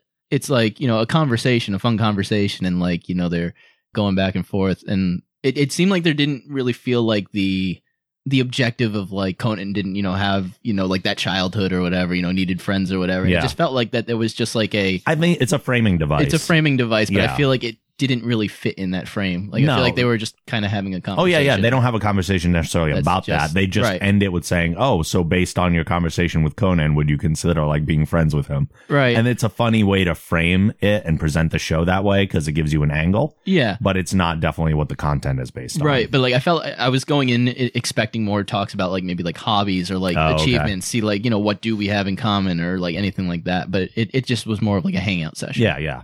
Which I Which is appreciate. it's fine. It still makes yeah. for a good show. It just I didn't get it right away. So yeah, maybe, I mean, it's early. The Yeah. podcast is still really new, so maybe they're still finding their footing. Who knows? I'll check in probably like next year or something, and then come back to it. My last freak out is Screamin' Sicilian pizza. Has anyone else tried this? No, and Sound weren't you like a racial slur? I know, For it just does, like right? a quick second. I'm like, dude. what? Look, it's been a rough episode. Let's talk about let's talk about Black Panther again, okay? Screamin' Sicilian is a pizza that I have lauded and celebrated in the past because it is my preferred frozen grocery store pizza. Oh, have we had this at like your barbecue? Yes. Okay. Yeah. Remember that pizza we had that Yes. had like the thick slices of pepperoni Yes. and it was like crazy good? Yes. Yeah, it sucks now. I'm absolutely no! shocked that it's in your freakouts. What's happening? So there's been changes and iterations of the pizza. Clearly, they've either needed to cut costs or they've gotten to successful and they're like, oh, where can we cut costs now that we have a fan base? My favorite of their pizzas was the Holy Pepperoni Pizza because it was unique in the sense that there weren't these like dinky thin slices of pepperoni all over the pizza like most places do. Yeah. Like there were these thick, fat pieces of pepperoni, and it wasn't like necessarily a full circle. Okay. Like they would cut them in half or quarters or something, and they'd be all over the place. And it was a very like spicy, not spicy as in like spice, but like Flavorful. flavorful, like Yeah. really The good good pepperoni. pepperoni. Yeah. Oh man. And you would really like bite into it. And then the sauce is good. Like everything about the pizza was really, really good. Yeah, So I it remember was, it being good. it was my go-to. And Yeah. they had another one. They have another one that's called like Betsy's Revenge or Bessie's Revenge. Okay. That is their cheese pizza that has fresh mozzarella Ooh. all over the. So it has regular like cheese, but then they take like the fresh mozz balls and they kind of put that all over it and nice. it melts down. It's really good. Nice. But so the second version of the pizza, they started doing something different. Instead of giving us the slices, like the thick slices, Okay. they now like diced that up so that they were in like little cubes. Yeah, Okay. that's kind of like what the other cheap frozen pizzas do. And it was a combination of like thinner regular pepperoni that we're used to from the other frozen pizzas. Oh, man. And then like these diced things, I think, to kind of like, I don't know if they were weaning us or Yeah, right? if they were like, okay, let's see if we can get a healthy mixture of these two. So we're not losing like all of our flavor that makes us popular, but we're still saving some money. Yeah. And I was okay. I was fine. Like I didn't even notice it really. And then all of a sudden the third version came out, which is just regular flat pepperoni. Like that pepperoni that I love so much is just gone. Oh, wow. I mean, I give them credit that they cover the entire like top of it with pepperoni. Okay. So don't get me wrong. It's still like a ridiculous amount compared to most pizzas, but that's not what I bought into originally. They've changed the formula so much that I can't endorse them based on, because their cost remains the same. Right. And they were always a little bit more than some of the others. Like they were $7 like on sale sometimes. Usually they're like an $8 pizza. Right, but you were willing to pay more because... But I was like, it's so good that like I usually only bought it when it was on sale, but I was like, oh, I'm going to treat myself. Yeah. Like this is good pizza. I love this. And the last one I bought was this new third version of the pizza. And I was like, I'm off the train. Wow. Like it's not worth the price difference anymore. I'll go back to DiGiorno. That's disappointing. It's very disappointing. Yeah, that's definitely something that like you can like the difference in your experience is going to be so noticeable that it can throw you off, because especially with like pepperoni, like if you have that thicker pepperoni, that unctuous sort of like you have to bite into it. Yes. Like that mouthfeel and the flavor that comes out of it. It's like anything less than that, especially if that was your experience before with a product, like everything else is just going to be like, why are you doing this? Yeah. Like I've had thin pepperoni pizza, not thin pizza, but thin pepperoni on a pizza that was actually good. It can be, like, sure. If you cook it the right way, then like, you know, some of the pepperoni gets a little crispy, so it's like very brittle, and then you get that real salt punch, but you then get a like nice some of it, texture difference throughout. Yeah. and that's great. But like in terms of like, it just sounds like in this case, like the company did a poor job of like managing expectations, where like we're going to give you the good stuff up front and then slowly take that away from you. Like it's kind of like, I had a moment too where I had to make sure I wasn't crazy. And I like looked on the internet and be like, this was a pizza that I loved before, right? Like this isn't the way it always was.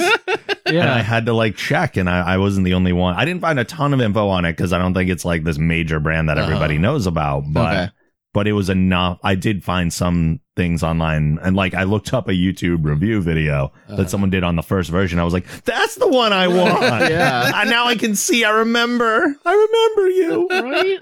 Where'd you go? I can see a montage of this, but like soundtracked with Adele's "Hello." It's like all blue tinted, and Rob's just like standing at the door of an oven. It's like, "Hello, it's me." Guys, this is what my life has become. Looking up YouTube videos to make sure I'm not insane and my memory isn't busted. Yeah, that's where we've gone now. But that's my last freak out. It's a bummer, but I'll live, and I'll buy like Domino's or DiGiorno or something. If you'd like to help support the Geek Generation, Random Movie Club, and everything else we do, the best way to do that is to become a backer on Patreon. There are all sorts of perks for doing so, like merch discounts, access to podcast listening parties, and monthly bonus podcast episodes. Become a backer and join the generation by going to thegeekgeneration.com/support.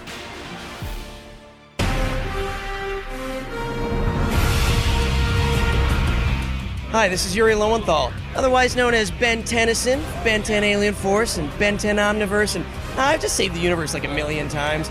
You're listening to Geek Generation.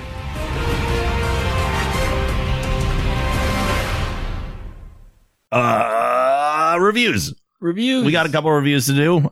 Damien, what are you talking about? So yeah, it's been a while since we've been back here, but back in December, we got the new Super Smash Bros. Game that came out for the Switch, Super Smash Bros. Ultimate.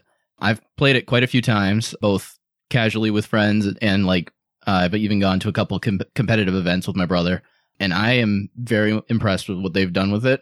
It doesn't feel like a catastrophically different game from the previous, and yet they've done so much to add in a lot of the little details and nuances that really makes it feel like Smash Brothers like Ultimate. They went in and they brought back all of the old characters that have been anywhere in the Super Smash Brothers series, and they're in the game unlockable up front. None of them are hidden behind DLC. Wow. None of them have been like excluded. They're all there and, you know, in the game. You have Everybody listen to this. You hear that, game developers? You hear that, brother? right? This is what we want. And, you know, they changed up, you know, a couple of the fighting mechanics. You know, it feels a little bit different, like slightly different physics, but nothing that's like huge. So it feels like, you know, they found their footing. They found a formula that they're staying with, and, you know, they just add on little things here and there. You know, the graphics look great for the Switch. You know, it's nothing that's in like 4K or anything, but they do a really good job in the designs of each character. They're highly detailed. You know, you have elements from various different games throughout those characters' timelines. Yep. Not only are all the characters back, all of the stages from all the previous games are back. So a lot of these classic ones we're seeing, you know, in HD that have been, you know, remastered. We've got, you know, all the old items and stuff that are back. And they've even added in, you know, newer features. They allow you now to like save custom rule sets. So you can have like tournament rule sets by cool. default from right off the bat. Nice. They've changed it up so that you choose your stage before your characters, which is, you know, more tournament friendly, which is great. So it shows that there is a little bit of Nintendo embracing their tournament scene with this. They've also been, you know, both more proactive and more transparent with their patches. Like, you know, the game is already on like, you know, like patch like 2.0 or whatever, and I mean, like revision titles are arbitrary, but like, you know, the first game was only, you know, on like 1.1 something. And like, they never gave out patch notes. Now they're giving out patch notes, nice, which is great. I like me some patch notes. Right. And like, I do. I read like all the Overwatch ones. Same. And like, it's great to see that, you know, they're coming with frequency, even though they're, you know, they haven't even released like the DLC yet. So, you know, there's going to be, you know, consistent balancing, you know, what we can hope for anyways going forward, which is going to be awesome. And then my other, like, my favorite thing from any sort of like crossover game or anniversary game is music. And the amount of music that's in this game is absolutely astounding. There's like, I think it's something like 1,000 songs. Really? Like, that's crazy. It's absolutely bananas. You have remixes, you have orchestrated versions, you have like awesome medleys and remixes, you know, stuff that have been bringing back a lot of the favorite ones from older games. Can you choose a track when you're choosing a level and everything? Yes. That's and cool. You couldn't do that before. That's super cool. In the previous game, you could always set like, you know, like a percentage of hit my hype song. Oh my God. Yeah. But yeah, you can select the song as you select the stage and then go for it. And it's like the Smash Brothers kind of coming together that a lot of people have like wanted. And like all those like little details are like those really nice touches on top. So Ultimate actually means ultimate, unlike Marvel vs. Capcom Ultimate. Right? Or Infinite? No, that was Infinite. Infinite. Yeah. Oh, my joke doesn't work anymore. Damn it. Memory. I got to look up a YouTube video and see what the name of Marvel vs. Capcom was. It's okay. I didn't know what DC Comics was. I think we're all going to have our moments. The only really like shortcoming from it is that it doesn't really have a very like super compelling adventure mode, story mode that a lot of people kind of thought was going to happen with some of the early trailers that we got. It's really more of just an adventure mode with predetermined like matches, and with, you know, a roster pool that slowly expands and changes over time. It's not that it's bad, but like we had full cinematics back in like Super Smash Brothers Brawl. Like I'm sure a lot of people wanted that back, but overall, it's a really good entry into the series. Cool. And it's fun. I know it's replacing Melee in the EVO 2019. It is. Yeah. And it's very interesting to see because like it 100% just like, you know, absolutely overlapped and eclipsed what Smash for Wii U was. But Melee was, you know, it had hung on for all this time. And now we're really seeing like the real test of Melee to see if the game is finally going to get retired or not. Wow. Yep. I am reviewing something that I was originally just going to talk about in the Geek Outs. And that's because I was only halfway through the season at the time, but I am done with the full season now. All 10 episodes, season 1 of The Umbrella Academy. That's dope. Yeah. Has anyone delved into it yet? I'm like 3 episodes in. Yeah. Yeah. What do you think so far? I like it. I mean, it's fresh, right? Yeah, and I like how, I mean, dude, it's fresh. It's like 90s. It's like Sonic the Hedgehog. It's like attitude. No, it's not. Good night, everyone. Yeah.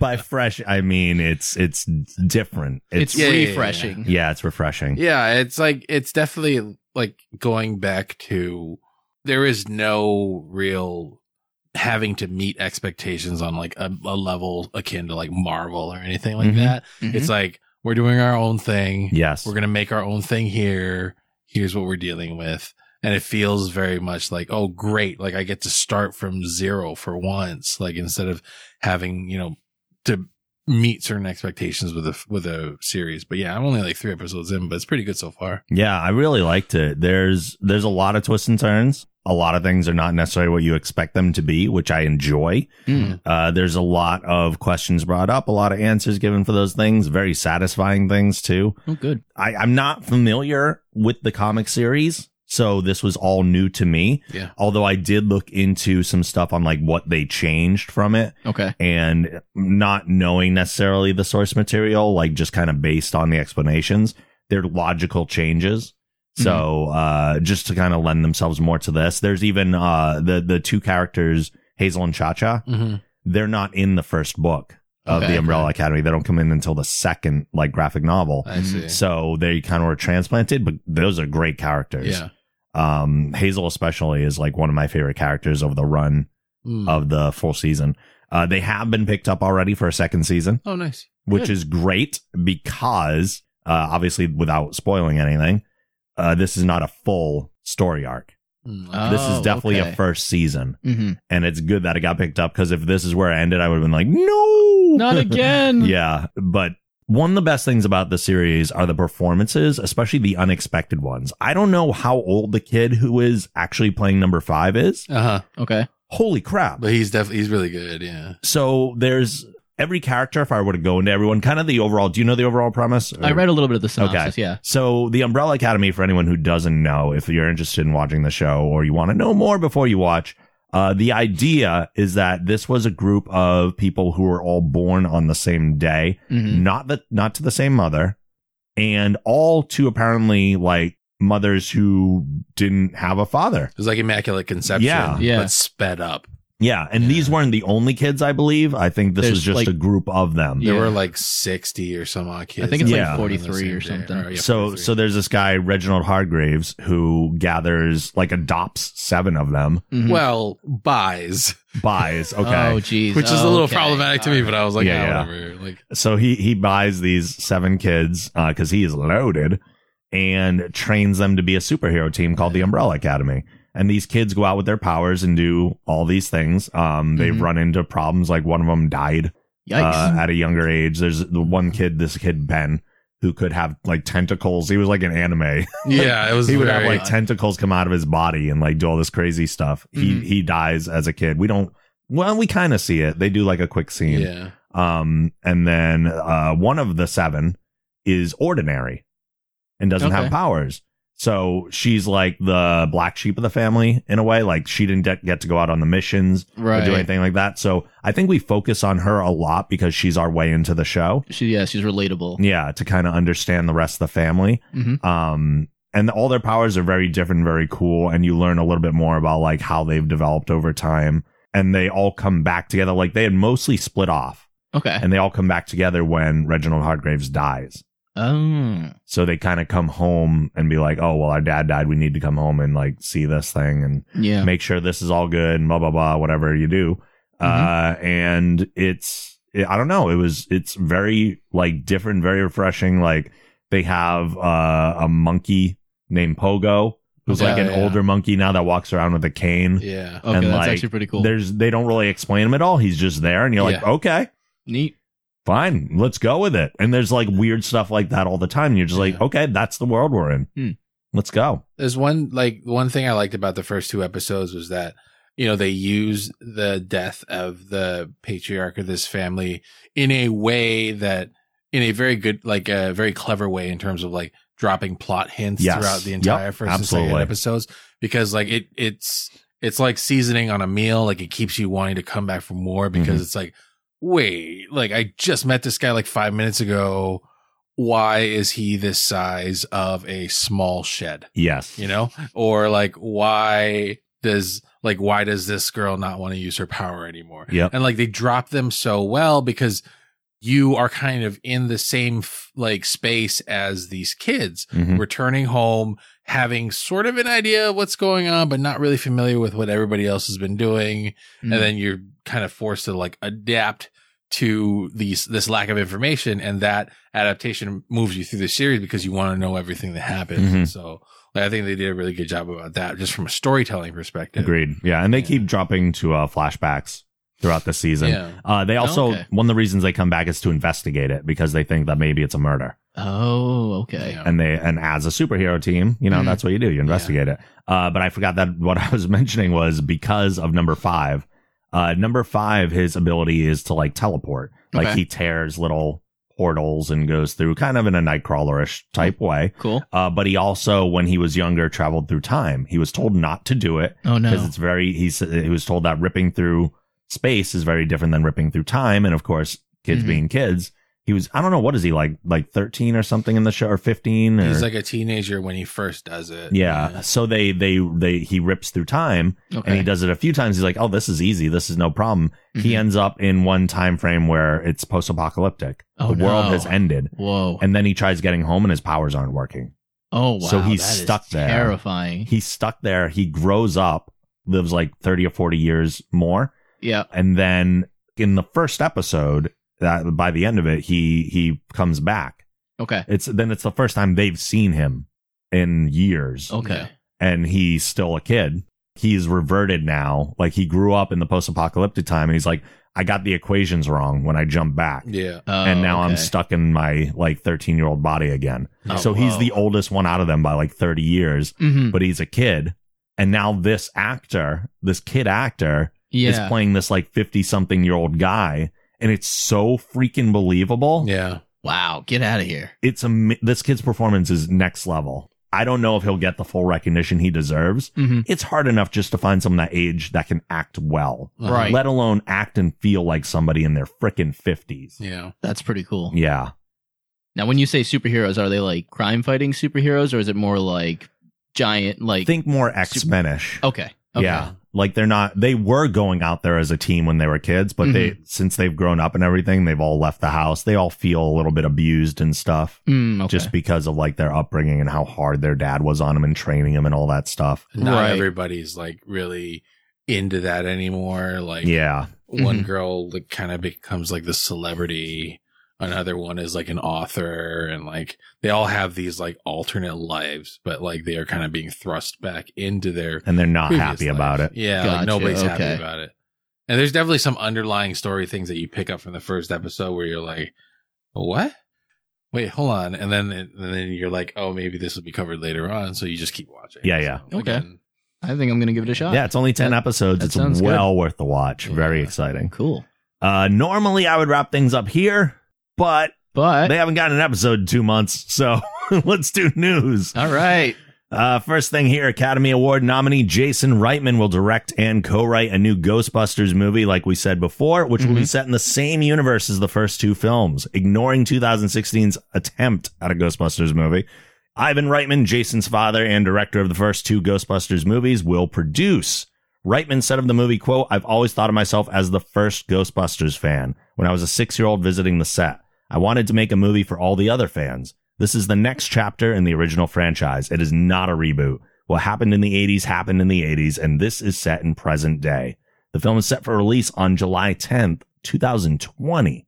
This has been in development quietly for some time. That's really cool. Yes, So now Egon, the guy who played Egon, passed away. he did. right? Yes. Mhm. So this is not necessarily the same team Just in the same universe. in the same universe. Okay. If we see those people, I wouldn't be surprised at all. Mhm. I don't think they're going to be the focus, though. Right, and they'll probably keep their same roles, like the same Right. characters. Oh, played by the absolutely. same- Like somebody yeah. comes back as like a mentor or something, or like Which is what I was saying forever. Like, Yeah. why the original not? pass on the torch. Yes, like bring them back, have them train a new team and be a part of it and be like the old Batman to the Terry McGinnis Yeah. and lead them into the charge. And some of them, like Venkman's probably reluctant to get back into it. Like, there's Mhm. so much stuff you can do here.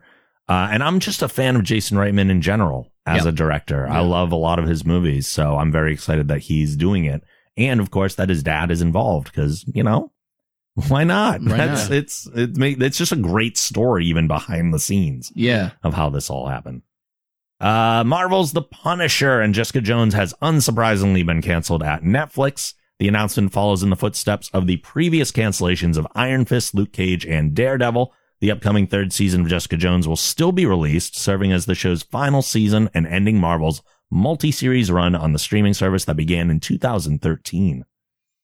Yeah, I mean, like if you think about it from a business perspective, it makes a lot of sense. Yeah, I get Yes, it. for sure. Marvel's calling all their properties back home because they're trying to run their own streaming service, Although it's apparently Netflix's call, and Marvel's like, oh, Netflix said they don't want to do it anymore. which sounds to me just like a business decision. Yeah. Sounds like Disney was in the back room. we don't looking want through any the mirror. backlash, so we're going to make you say that it's your decision. Yep. Mhm. Where in fact it might just be a contractual issue.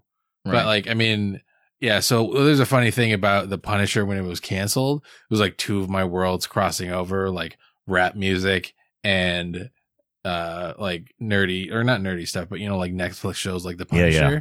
So like Eminem, who rarely tweets out about anything that's not rap related, Mhm. he tweeted out, he was like, Netflix or at Netflix, you are making a huge mistake by canceling The Punisher. Oh, wow. Wow. And I was just like, that's so weird for like, I mean, I guess it is kind of like a very popular show. Of course, maybe he would watch it, but Yeah. it's very like, it seemed uncharacteristic for him to tweet out something about that. Yeah, yeah. Just kind of magnifies the whole thing, like about it being a mistake. Like, I mean, clearly The Punisher was a very successful show. Yeah. A lot of people liked it. Like, I don't know, like how you would move it to another service without canceling it and then rebooting it. But I mean, They technically can. oh, they they can. could. Yeah. Yeah. The If they have the all the rights contract. back. So the original stuff said that the only catch they're going to run into is that when the deal was made with Netflix originally, it was said that if any of the shows got canceled, they could not appear in another form, like TV or movie wise, for 2 years. Oh. So there's a okay. 2-year window, meaning that all these people are going to move on to other projects. They can't Mhm. sit around and wait, and it's Right. going to be hard to reassemble them and do that. So that would be the tough part. However, one of those series is not a part of that original deal. That is The Punisher.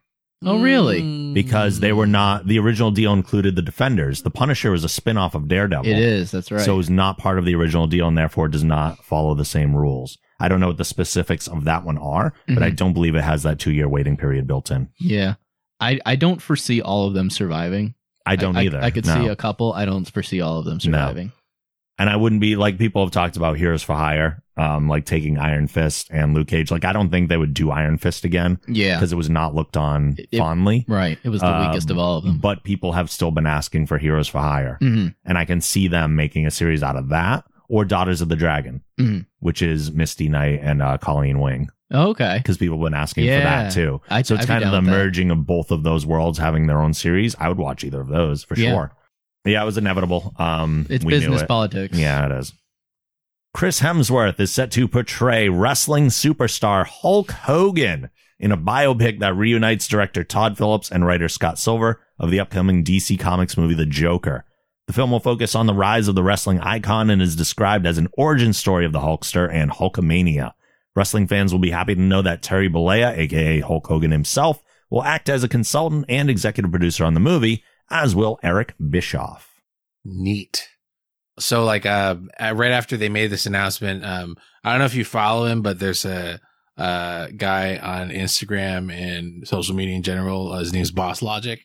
He I've does a heard the lot of- name. He does Sure. a lot of these like renders whenever somebody's announced as like a thing for a movie. Oh, really? Or, like a character. Like he'll just put that person in that role. Okay, cool. Or like he'll like take something and be like, I would really love for this actor to play this character. Like he does that all the time. That's cool. Like That's he's gained like recognition, not just in his own industry, but also like publicly. Like they, somebody used a render of, that he put together on like Jimmy Kimmel Live. Oh, wow. And like that brought him out to like I think he's based in Australia or New Zealand, but then he flew out to California and he like had all these meetings. Like I follow him on Instagram, so that's why I saw like it in his story, like, you know, like all these things that were happening. Yeah. And so like, I mean, shout out to him. Like he's like a super cool dude and he does really good work, but like he did one for Chris Hemsworth as Hulk Hogan. Like the only thing like, and so it gives you a way to envision the guy as the Okay. character. Yep. The only thing that I don't get from Chris Hemsworth that I wish I would is like that intensity. Like, you know how like Hulk Hogan, he just always had those like coked out eyes. Yeah, like his eyes were just like huge. Like, let me tell you something, brother. Like, and he just like the intensity. Like he was just always sweaty and greasy, and just like you don't get that from Chris Hemsworth because I don't, but I think he's capable of it. And I hope to see it. Yeah, to be honest, like because like I like Chris Hemsworth, and I think he can do Hulk Hogan well. It's just that there is that sort of like characteristic intensity that I haven't seen Chris Hemsworth portray in any role. Like Thor's not like that. No. Like, what movie is though? Yeah. Like none of the movies that he's in have had that really sort of like, like that sort of over the top, like 11 out of 10 intensity that Hulk Hogan has. So I'm curious to see him do it, and I hope it turns out well. I imagine he'll have quite a bit of fun with it. Yeah. I can't wait to see like the mustache on him too. That's going to be Is he going to do the hair? I hope so. Like he'd have to shave his head like that. Or just have like the wig, Like they have like that scalp treatment That's where true. like they just stretch something over your head that makes you look like male pattern baldness. But like, like, I mean, I think that's kind of like the dirty secret of Hulk Hogan because I never knew that growing up. Yeah, they always wears the bandana. Yeah, I always found that out like when I was in college. Yeah. I was like, wait, he has no hair? And somebody showed me a picture and I was like, holy shit. Yeah. But yeah, Chris Hemsworth, definitely looking forward to that. Oh, yeah. According to Variety, Will Smith will not be returning for the upcoming Suicide Squad sequel. Sources say scheduling was the ultimate factor and that the decision was made on amicable terms between both sides with no hard feelings. Guardians of the Galaxy director James Gunn, who was brought on the project after being dropped by Disney for past tweets, is hoping to start production this fall. The release date is currently set for August 6th, 2021. We could get into the whole James Gunn tweet thing, but then this would be a 3-hour podcast. And that is a road I don't necessarily want to go down right now. That can be a segment for another episode. It's complete BS and it's garbage and it's stupid and I hate it. And Mm-hmm.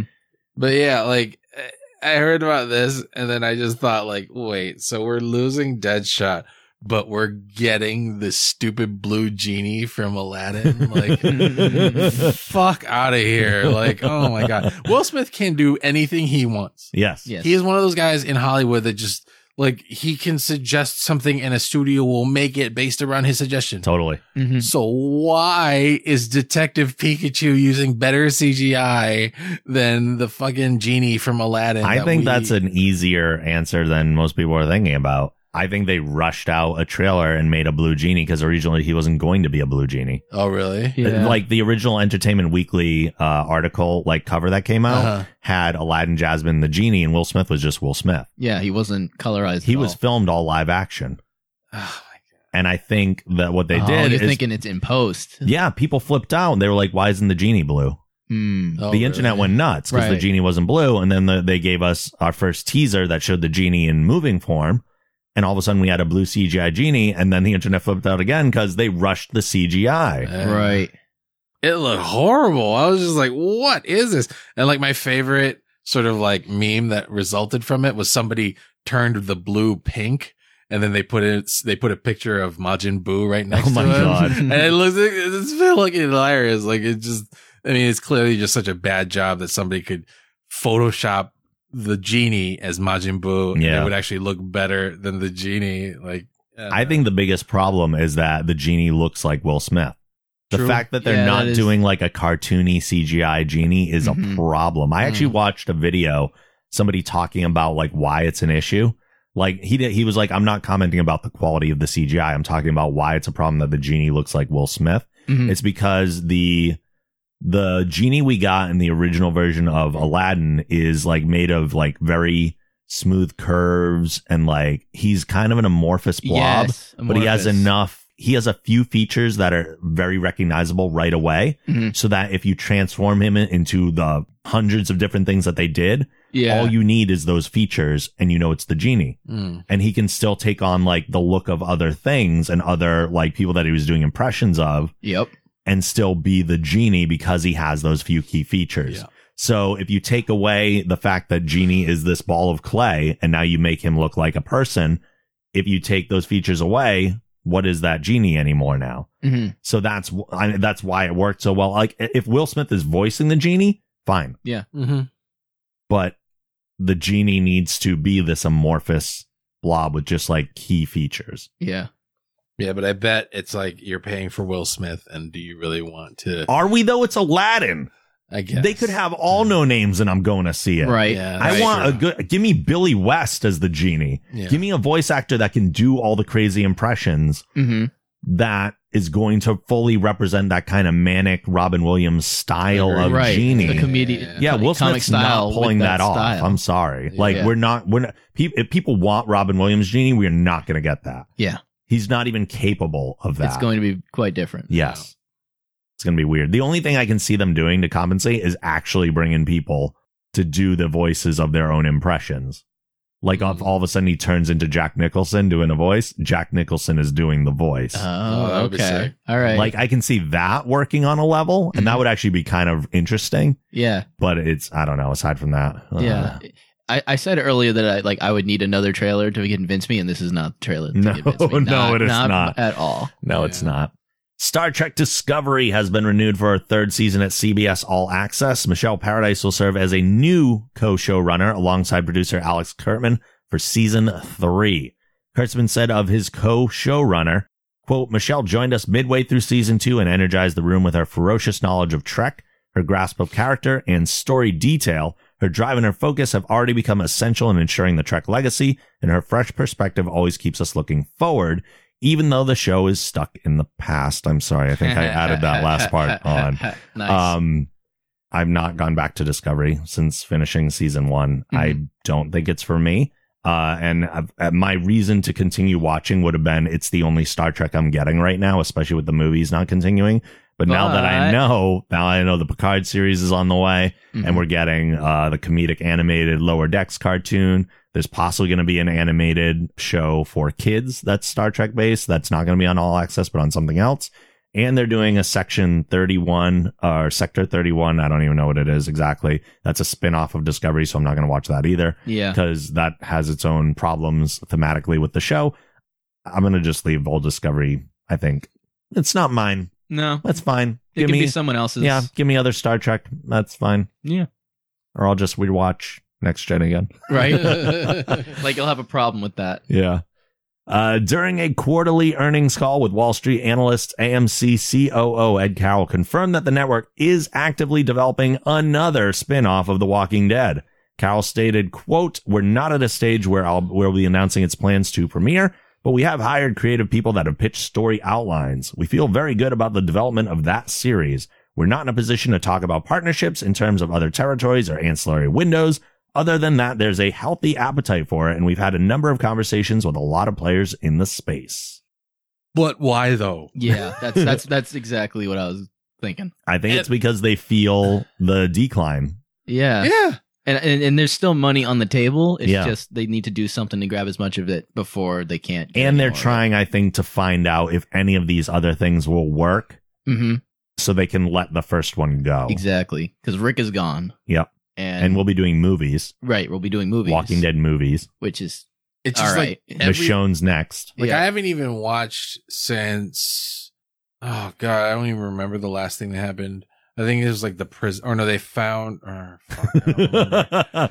That long. yeah. Yeah, you're it's sitting been- around like season 3 or 4. Like they found Alexandria, or no, like they or the last thing that happened was the walls at Alexandria fell. Oh, and okay. then Yeah. So you're a little Negan- bit further. Like I even watched the part where Negan killed Steven Yeun's character. Mhm. Like I just fell off after that point, and like I feel like every article that I see now about The Walking Dead is just about how their ratings are so low. Right. Like each successive week is just like this is the week with the lowest. But they're like, still doing fine. They're still better than so many other shows, even Right. though their ratings are declining. yeah. I mean, if they're your declining, ratings- but they're up way high still. Yeah. But if your ratings are declining, that means that there's less of an audience for it. Like, I mean, I guess at some point, like, I don't know, it just seems like nobody cares anymore. Like, I don't know anybody that watches it religiously. No, like I mean, I guess though, if a spinoff came out and everyone was like, "I'll give it a shot because I miss Walking Dead Mhm. and I used to watch it and I like it, and I've heard this spinoff is really good," then maybe they could re-energize some people. It could work better than what they did with Fear the Walking Dead, which was like a spin-off parallel series.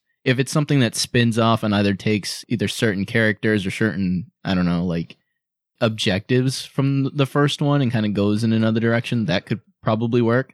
But if it tries to, do what Fear the Walking Dead did, I don't think it will attract that same audience without having to get over a giant barrier. Like future timeline would be cool. Yeah. Like I would like to see like what happens later, like how society is recovered. Like, I'm not necessarily interested in like a prequel or like a, like. You want to see where it's just all zombies? No, I just want to see where it goes. Because that's where it's going to be. It's just going to be all zombies. I mean, yeah. That'd be kind of fun. I'm writing the show. It's just zombies. They just walk around. Zombies everywhere. That's the whole show. We're going to have no a real giant people around makeup anymore. department and like 2 actors. And then the zombies rest all are just die because they have zombies. nothing to eat. Yeah. Oh, wait. Can they? I don't know. I don't know. understand The Walking Dead's logic. I don't. Like, I've watched 1 episode, so I don't know. I don't know how the world works. Yeah, I don't really know. It's been a while since I've looked into it. What gets me about The Walking Dead, though, which is the weirdest thing, is that like I'm pretty sure that in the original source material with the comics is that Rick is supposed to die and Carl continues over. Yep. But I don't know. Spoiler alert: the opposite kind of happens. Yeah. And then Rick leaves. So it's like, well, they've deviated so much at this point, right? It's just the weird thing though is that like it was such a close time that like they killed off one character, but then they lost the actor for the other character. Yeah. If they had continued with they could have kept going without having such a hard pivot. Sure. I hated Carl so much.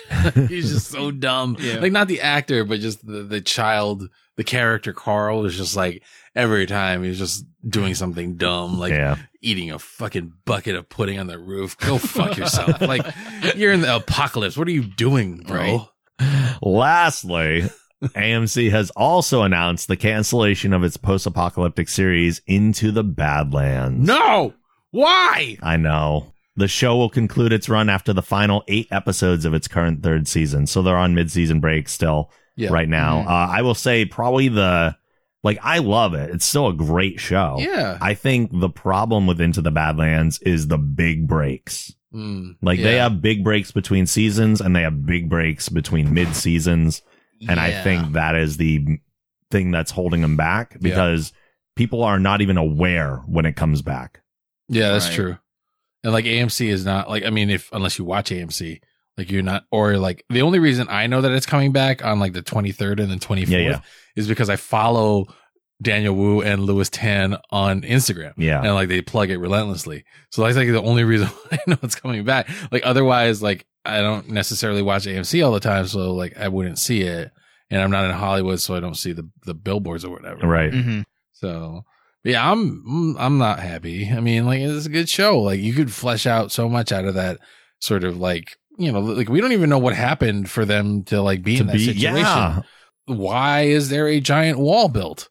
Like that felt like a big freaking plot hole that they're not filling in. It felt like just recently they started introducing things from our time that have kind of lasted over all these years. Yeah. And I'm like, oh, that's so exciting. Let's start linking them together. Like, I want to know, like, yes, I love this world and I want to know more about this world too, but I also want to know about like what happened. Yeah. Wait, you guys want closure? Is that what I'm seeing here? You want closure? I know it's a lot to ask of a TV show, but from an old man perspective, yes, we'd like some closure. I would like some closure too. Don't closure shame me. I'm like, I like Into the Badlands and I wish it would continue. But I'm also excited about like what some of these actors are going to be doing in the future. Agreed. Because I know, like, for example, Louis Tan, who I didn't know was the son of a very famous like martial arts actor in the 80s. Like his dad was like one of those guys that was like in a lot of martial arts movies in like in the 70s, 80s and 90s. But like, he's doing a Netflix series called Wu Assassins, which is like it's literally just like if they took an anime and they made it into a live action show. Oh yeah. Yeah. It's like this guy gets caught up in this thing and then now he has to go off and fight against these supernaturally powered assassins. It is literally just the storyline from 90% of anime.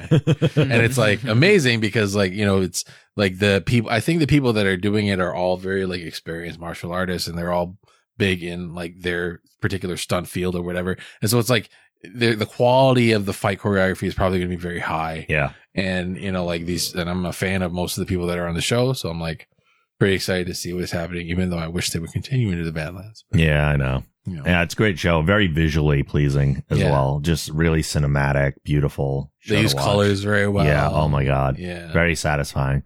I like Daniel Wu a lot. I'm excited to see what he does. But also, if people haven't checked it out yet, we did an interview, I did an interview with Emily Beecham, who plays the Widow, during the filming of season 2. And that's on the podcast as well. So if you search for that, you can find and enjoy that as well. Final thoughts or something you would like to plug before we get out of here, Paul? I don't have anything to plug personally, but if you want to support the podcast, it's funny how if you put money into something, it gets better. I think we've covered that a couple times. We have. And I think we've covered it before. But, if you want to support, go to the Geek Generation website, click on the support link, put some money into the pod, infuse the pod with funds, and things will get better. It would be very helpful for our next stage. I will say that. And we'd be very grateful. That's interesting. He's saying that and he's looking at me like, I have a plan, but I'm not going to tell you yet. Oh, I'll tell you when we turn the mics off. Ooh, I'm just not ready to announce it. That's a real teaser. Yeah. Yeah. But yeah, I mean, hey, you know what? Hey. Let's just do this. If, I've heard about this on other podcasts and I thought this might be a good idea for us. If we reach certain Patreon goals, maybe we do something for the people. Yeah. We do have goals. One, there's bonus episodes on there for them to get. Mm-hmm. So that's something for the people as opposed to the free podcast we've been doing for 9 years for the people. There's also right. Passive aggressive Rob. There's also our next goal. If we ever hit 250 a month, Random Movie Club goes weekly. Yeah. I'm talking about you're talking about things would be personally embarrassing for the host. Oh yeah. Oh jeez. All right. Yeah. Why would they want more content? They want to shame us because that seems to motivate people though. That's if they're true. It's true. If the pod reaches 100 Patreon subscribers, then Volpe takes his shirt off for the camera or something like that. You know what I mean? Look at him pimping out Volpe so fast. Right? I mean, Yeah. Okay. So because we're out of ideas, please let us know by sending an email to podcast@thegeekgeneration.com or tweet us at Geek Generation and let us know what goals you would like to see on the Patreon. Cause I'm open to hear things, especially if they're about Volpe. Right. We can make that happen. Damien. You can follow me on Twitter at MCHammerBro and type that into other places. You might find me with an account somewhere and then you can just pop in and say hi. Pornhub. Hey. Other than that, just keep an eye out for all the new stuff that's coming to the site. But yeah, that's me. Sweet. For everything else we do, head on over to thegeekgeneration.com. If you use iTunes, please rate the show and write a review. We always appreciate those. You can watch our live events at twitch.tv/thegeekgeneration. You can support both this show and Random Movie Club while getting access to exclusive bonus content by visiting our Patreon campaign at thegeekgeneration.com/support. Make sure to join us on our Discord server where we keep the conversation going not only about this show, but also many other geeky things. You can get there by going to thegeekgeneration.com/discord. You can send emails to podcast@thegeekgeneration.com. And as always, the show theme is provided by Machine Supremacy. A link to their site can also be found on our site. We'll be back soon, hopefully, with more geeky stuff for you. We will see you then. Later.